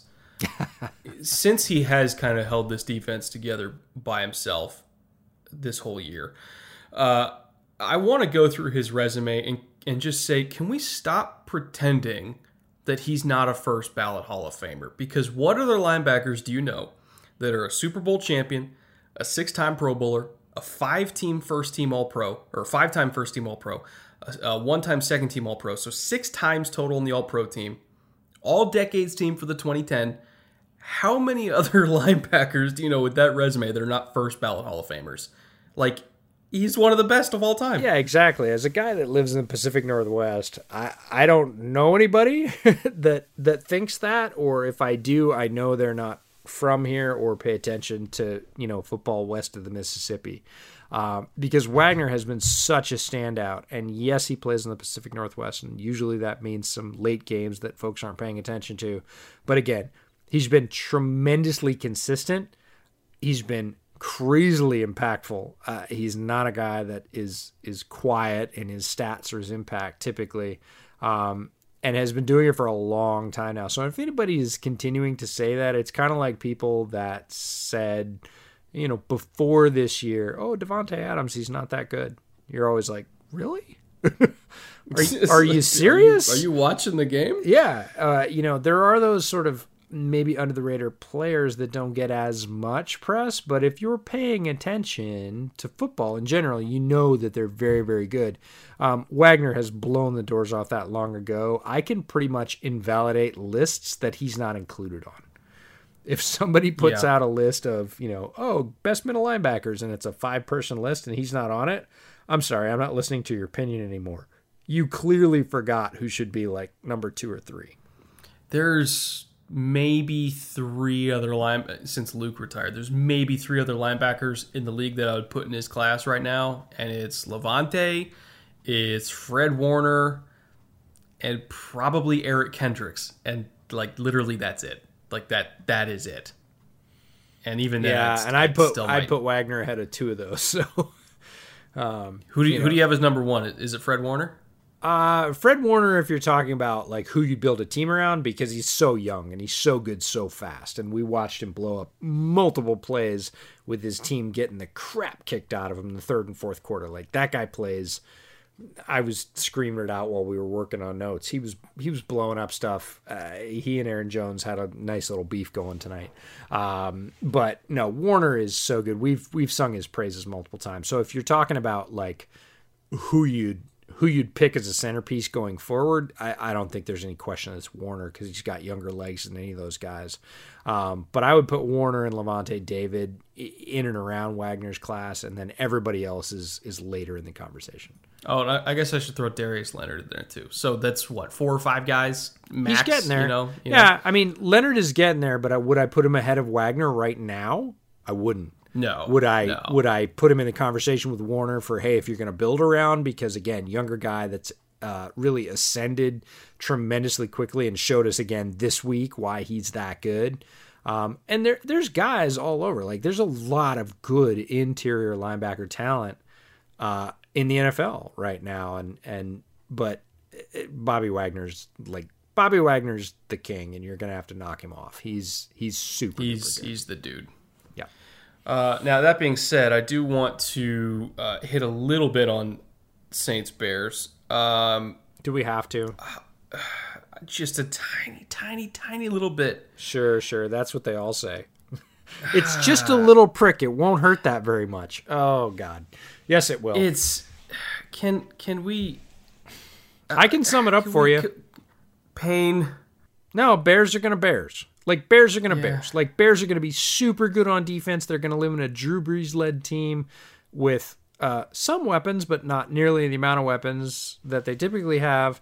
They're going to limit them, but the offense is going to give them no chance. They're going to score no meaningful points. They're going to look completely bottled up, even against a defense that struggled, especially against the pass.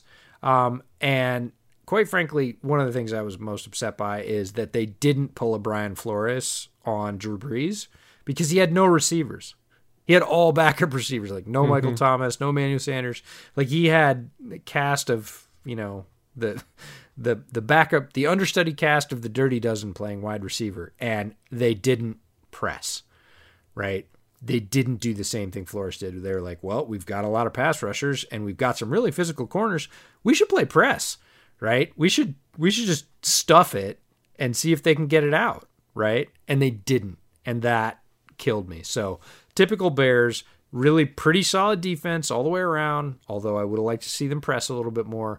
Offense that cannot get out of its own way for multiple reasons. The offensive line is ravaged. I get it. But there's some play calling vagaries there and some execution vagaries as well. Yeah, that's it. That's my summary. I won't press you anymore on that game, but I will say they play the Titans this week. We just talked about how the Titans got thrashed by Joe Burrow with a bad offensive line because they have a terrible third down defense. I'll tell you what.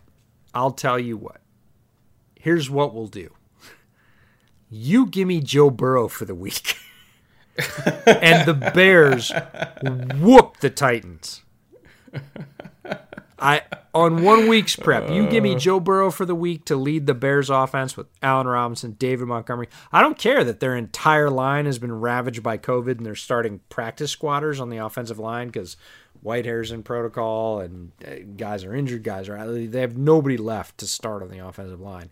You give me Joe Burrow with that defense, I would put money on the Bears against the Titans. Oh, life of a Bears fan. Indeed. Moving on, Pats Bills.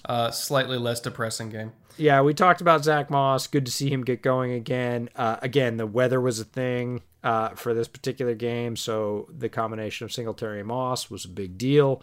Very weird to see the Patriots get ravaged up the middle in the run game.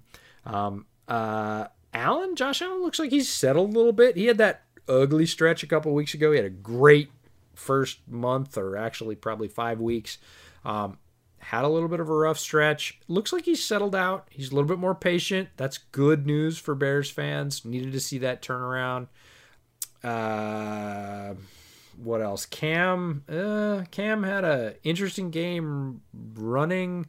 He still looks to me like he's pressing physically when he throws. People say he's right physically. I don't think that's the case because he's almost kind of shot-putting it.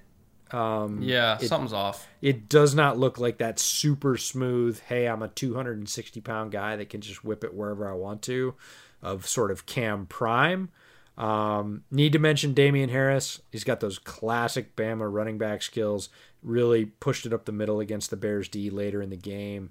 But ended in a heartbreaker. Cam rips off a decent run, rumbles down, looks like they're getting into position, and fumbles. And the Bills recover. That's just it's a rough way. The Patriots absolutely could have had this game. I know the Patriots fans are screaming that they should have had this game.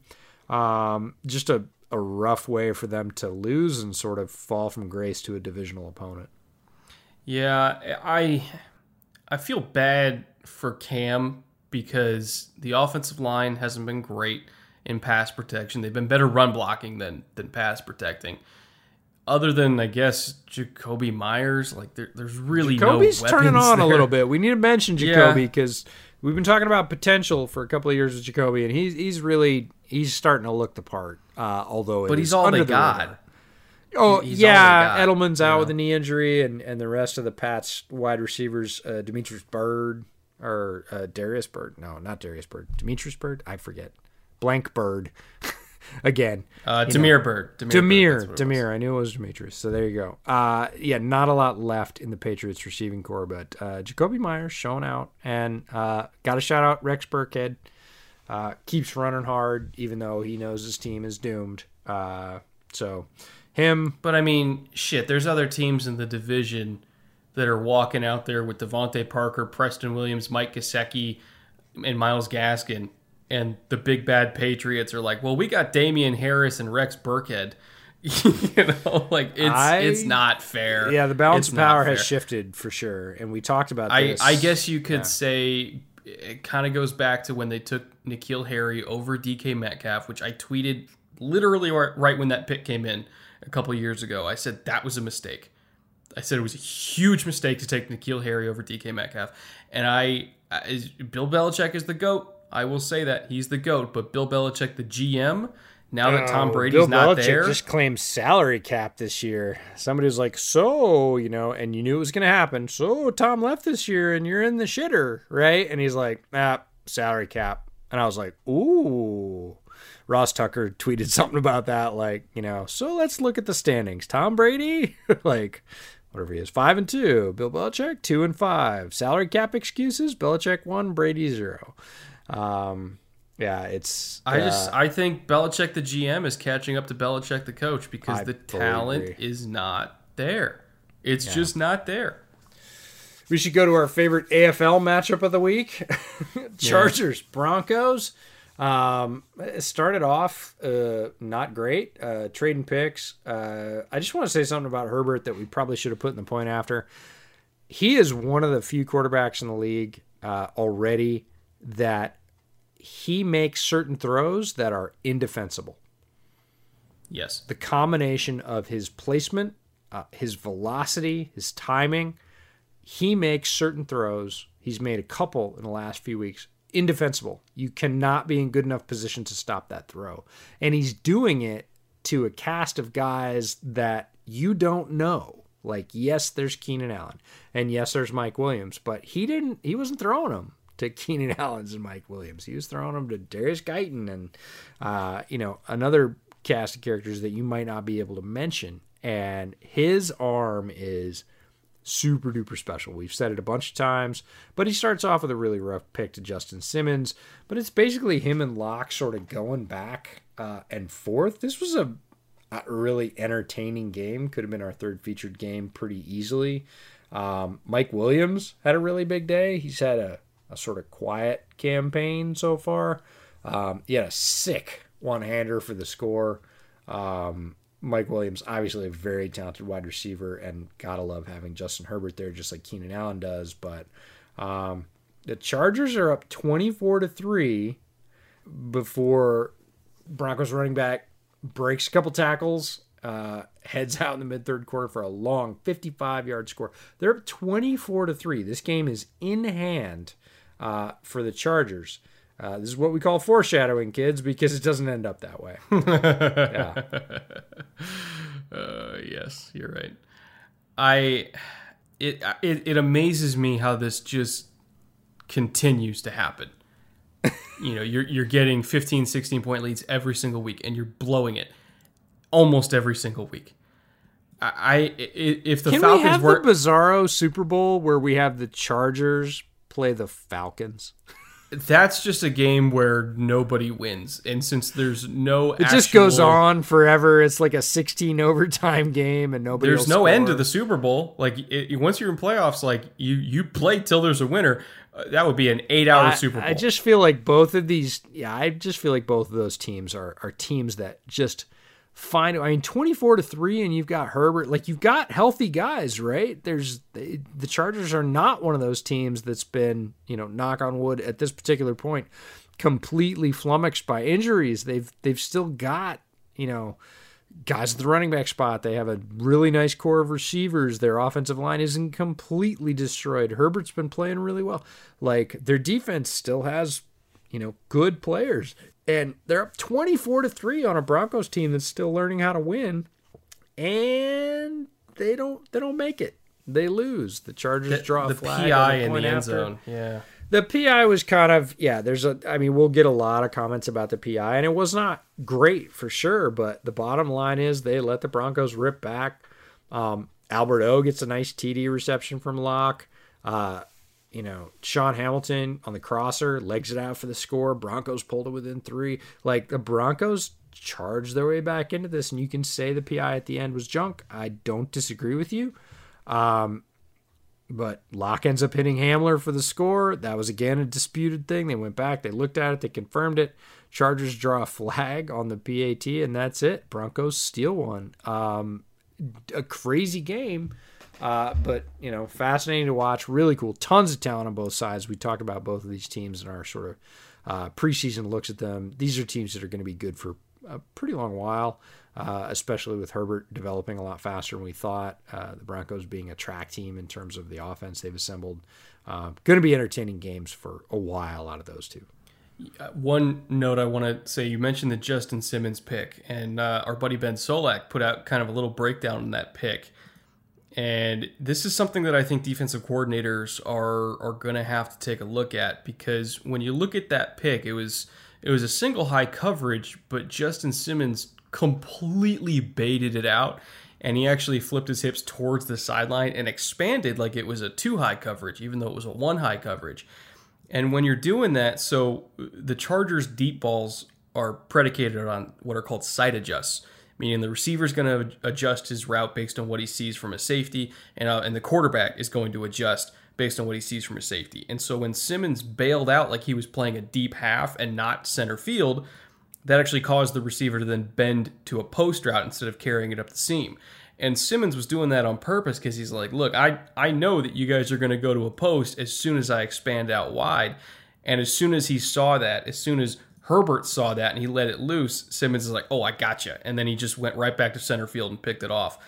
And so I think defensive coordinators are going to have to pay attention to that. And, Vic Fangio is a great defensive coach. He's going to get his guys prepared. But there's something to learn from that play, which is if you can kind of use a rangy safety to show one thing and almost like declare a receiver's route for him, you know exactly where the ball's going, because Herbert's going to see leverage and he's going to let it fly because he's a very aggressive downfield thrower. And so I think one lesson for Herbert is, even though he sees a safety go one way, maybe double check it. Because yeah. I think now, all pro caliber safeties like Justin Simmons are seeing a pattern here of like, look, if we can just dictate to him, he's going to throw us the ball. Make him declare. And the other thing about Herbert is he can do that. There's a lot of quarterbacks that can't do that because they're going to have to declare based on arm strength and getting it to a streaking receiver. He can hold it for a second. He's got the arm to throw it 65, 70 yards. So he'll learn from that. He's not a stupid guy. Herbert's intelligence, very strongly noted quality throughout the draft process. He'll pick it up, but Justin Simmons is no dummy, and it was a great way to start off the game for them. I want to talk about Vikes Packers. I'm going to kind of skip over Cowboys Eagles. No offense, it actually turned out to be a pretty good game. But I wanted to talk about Rodgers Adams, and this comes up again tonight because they played again tonight on Thursday Night Football. But Rodgers to Davante Adams is annoying, but their connection is at a level that I would put them. There's 2 other connections in the league that I would put them at the same level as, and it's the same as Russell Wilson to Tyler Lockett or Patrick Mahomes to Tyreek Hill. And the bottom line is, on those 3 connections, any one of those 3 quarterback to wide receiver connections, when they let it go, you just assume it's going to be completed, no matter how weird or wild or loopy it looks. You just assume they know what they're doing, and you're actually a little bit surprised when the ball hits the turf on those 3 connections, because they're just kind of preternatural. Like, those 3 know each other so well that when they toss one up, you're just assuming it's completed. And we saw it again tonight. Rodgers to Adams is it's basically automatic pitch and catch at this point. Terribly upsetting as a Bears fan. As a football fan, it's fascinating to watch because it is so good and you come to count on it almost so naturally. But Aaron Rodgers is the most annoying because he will always pick up. We talked about Joe Burrow earlier, but he will always pick up that 3rd or 4th and long late. Always. Like... Again, when he misses it, you're more surprised. Like 3rd and 17 and, a minute and a half left in the 4th quarter. And of course, Aaron Rodgers is going to flip it to a guy that's wide open. Like, it always happens. You're just so conditioned to it. And that was kind of the story of this game. I put down that it was 2 teams being exactly who they are. Like, the Vikes were not throwing it because, look, Dalvin Cook was having an all-world day. 30 for 163 and 3 TDs rushing, 2 for 63 and another touchdown receiving. He was their offense, and the Vikings were like, sure, man, go for it. Him and Alexander Mattison were pretty much driving, and the Packers were on the other end. Look, they got some decent yards out of their running backs, but really it was about, look, we're going to put the ball in Aaron Rodgers' hand and let him throw it. and they were just sort of both playing to their strengths and seeing how it worked out. My main thing from this game is how many more years are we going to go without the Packers investing in the linebacker position?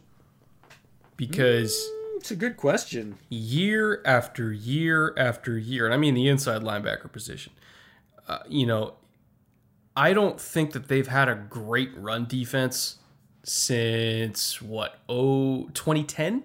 So a decade ago when they won the Super Bowl. It was the last time I think they had a good run defense, mainly because they refused to invest in the inside linebacker position. They had Blake Martinez for a while who got a lot of tackles, but most of the tackles were 6 yards downfield, so it's not like they really mattered that much.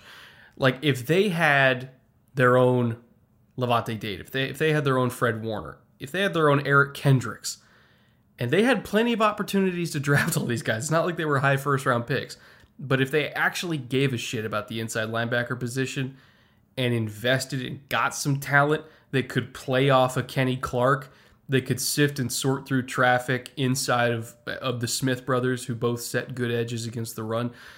Like, it's not just about having a dominant defensive line to stop the run. You have to have linebackers that can fill the other gaps and get off blocks and shoot gaps and make plays in the backfield and be able to cover, a running back in space. Like, they don't have linebackers. But and Brett, they're paying so many wide receivers, they just can't. I don't. You go up against a back like Dalvin Cook that eats bad linebackers for breakfast, and then he scores 4 touchdowns on 4 straight possessions, and you look flabbergasted that it happened. It's like, well, duh. You don't have linebackers. Like, what do you want? You didn't invest to stop that. Yes. No, it's fascinating. But my favorite play in this entire game was the very last play.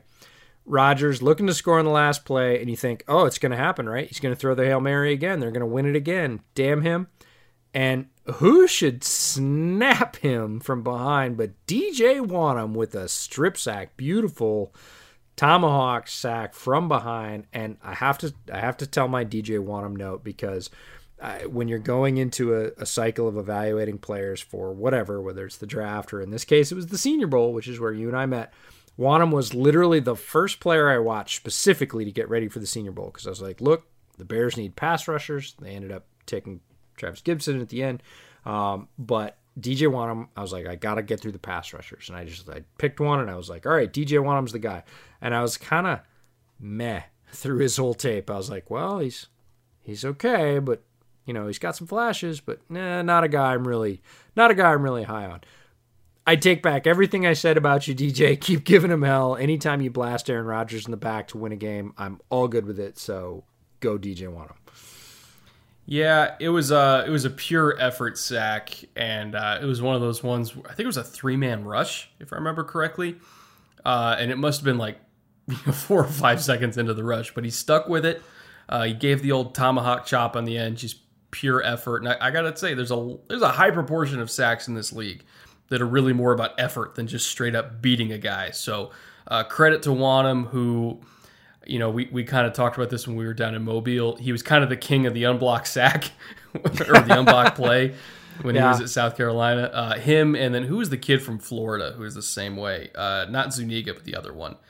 Where like Texans drafted him. I should know this. Yeah. I was gonna say he's your guy now. He's my guy. No, but yeah. So I mean, both of those guys had a lot of highlights where they really didn't get a lot of attention, or they got none at all, and they blew up the quarterback. And it was like, look at that. And I'm like, yeah, he went against air and he hit a quarterback. That's amazing. Wanham was Jonathan Grenard. Grenard, yeah. No, Wanham was one of those guys. But again, if you blast Aaron Rodgers in the back and force a fumble to cause the Vikes to win a game against a division rival, you're going to get a bootleg shot of the week nominee out of that. So Wanham joins Wagner, Minka, Lamarcus Joyner, Emmanuel Ogba, and Michael Brockers as our bootleg shot of the week nominees. But we will list those out and let you vote on them. Anything you want to say about Bucs Giants besides the Daniel Jones experiment's over? Oh my God! Just let it end. Can we just fast so forward? Many people though look at the end of that game. This is the one point I'll make about this game before we get out of here, because we're stretching into 2 hours, and we know you love it, but we're damn tired. And Brett's got to edit this whole thing tomorrow morning. So the one thing about Daniel Jones, so he leads them back at the end of the game, right? And he does have a drive. And look, the announcers, who I have a lot of respect for, especially Louis Riddick, are talking him up. They are carrying Daniel Jones's water. And I'm looking at what I see on the field, and Daniel Jones has about 4 or 5 disastrous reps during that drive. The one that they're saying, and he's hung in there, and he's giving him a chance. And I'm like, yeah, and he almost threw a pick right there. And he almost threw a pick right there. Like, and he doesn't. And look, the diehard Giants fans that don't want to admit that their team is at a place where they invested high in a quarterback and they still don't have anything are going to be like, see, Daniel Jones, the whole reason he's in the game, he's not getting support and blah, blah, blah, and Joe Judge this. No, look, Daniel Jones turns the ball over at a historic rate for a quarterback. If he was allowed to continue as a starter, he would probably break those records of, Daniel Craig for fumbles, which Brett Favre then broke. And don't let this is from a guy who watched Trubisky for too long. Don't let those flashes at the end of the fourth quarter make you think, and that's why we need him, right? No. Yeah. The first 3 quarters are why you need the guy. And you should have him on the bench comfortably with a 15 to 17 point lead with 4 minutes to go in the fourth quarter. He shouldn't be out there trying to lead some last minute, last gasp comeback and you saying, see, he's good. And that's where we are with Daniel Jones. Yeah, it's like people always criticize Lamar for not being able to, come back when he's in a hole. And it's like, well, in 95% of his games, he's leading by 3 scores. So what do you want? With Daniel Jones, A, he can't come back from a hole, but B, he's never leading anyway. So it's the worst of both worlds. The turnovers are just awful. And the picks that he throws under pressure in that Tampa game, where I'm like, there's no explanation for it. There is no explanation for it. At least that is a good explanation. He just panics. He throws balls away under pressure. He has 0 pocket presence. I'm over it. I'm done with this. And I took so much heat the last couple of years from Giants fans, where I'm like, I don't see it. And I'll admit, like, I've been wrong on a lot of quarterbacks. I was wrong on my evaluation of Mahomes coming out of Texas Tech. I was seemingly wrong on my evaluation of Herbert. I was terribly wrong on my evaluation of Christian Hackenberg. This is one of the ones where I didn't like it, and I was right. And I'm not saying it happens a lot, but like, if I'm willing to admit that I was wrong about Mahomes and Herbert and Hackenberg, people got to be willing to admit that they were wrong about Daniel Jones. He's not good, and I don't think he'll ever be good. Yeah, there's parts of him that look really good, and that's the part that people glom onto. And the bottom line is, if you give him a predictable pattern and protection, a clean pocket, he can make highlight throws. Like, he looks really good in that circumstance. Bottom line is, he's going to get that circumstance about 1 out of 5 times in the NFL. Because it's the NFL. It's never he's perfect gonna get in the that NFL. circumstance. Yeah, he's going to get that circumstance maybe 20% of the time. And what he does the other 80% of the time is going to determine whether or not your team wins or loses the game. And right now, in that other 80%, he looks rough. I could go as far as abysmal. In that 20%, he looks golden, but that's not enough to win you games consistently in the NFL. So if you're satisfied with that, you are going to be satisfied with a 6 to 8 win team consistently until they make a change. I don't really care how much talent they put around him. So it's just one of those things. It's a hard admission. Look, I'm a Bears fan. I get it. I'm like, the Bears have nothing at quarterback right now. And they have a lot of other salary cap liabilities. It's a tough position to admit. It doesn't feel good. It's not something I think about right before I go to sleep if I want to sleep well. But sometimes you just got to admit it. So let's wrap this up, get us out of here, get you ready to process some of this stuff. What are you working on for the film room? So I still got that Tyrann Mathieu episode coming out, I think tomorrow, Friday, same day as this podcast. And then next week is... I actually don't know what next week's topic is. I know I'm going to be covering the Ravens-Steelers rematch the week after that, leading into the Thanksgiving week. But this coming week, I'm still not quite exactly sure what I'm going to be doing. So if you have any suggestions, feel free to drop a line. I was going to say, send your content updates to Brett Coleman. Yeah, I got the week off of Bears Over Beers, which was very nice. Need to thank my podcast co-host JB for that. But you should still listen because he snagged Bill Zimmerman, who has his very own Bears podcast, and he was a terrific guest. Again, not the greatest things to talk about in Bears land right now, but a quality podcast from both of those guys who I love and work with. So check out Bears Over Beers this week. I will be back into the regularly scheduled lineup next week. And other than that, I don't have a lot going on this week, so I am just going to take my shot and my beer and go home. No, I am at home. Damn it. I hate the pandemic, but no, we've got plenty of other stuff to talk about. A good slate of games coming up this next week. And, keep it tuned to all those games. Always something to watch. Somebody told me the other game, I was tweeting with somebody while I was watching something. They said, "You still watching?" It was the end of a blowout. And I was like, look, there's always something to learn, right? You can always check out a player, a scheme, a tendency, whatever. So keep digging for those things, whether it's with your favorite team or the whole NFL. We will be here for you, providing content throughout the whole season. Thank you again, all of you who listen in every way, YouTube, on podcast channels around the world. It is fantastic support. We feel it. We will interact with you as much as possible. Definitely hit us up on Twitter or on the YouTube channel. We try and get to those comments every week. And until then, listen up, and we will talk to you soon. Later.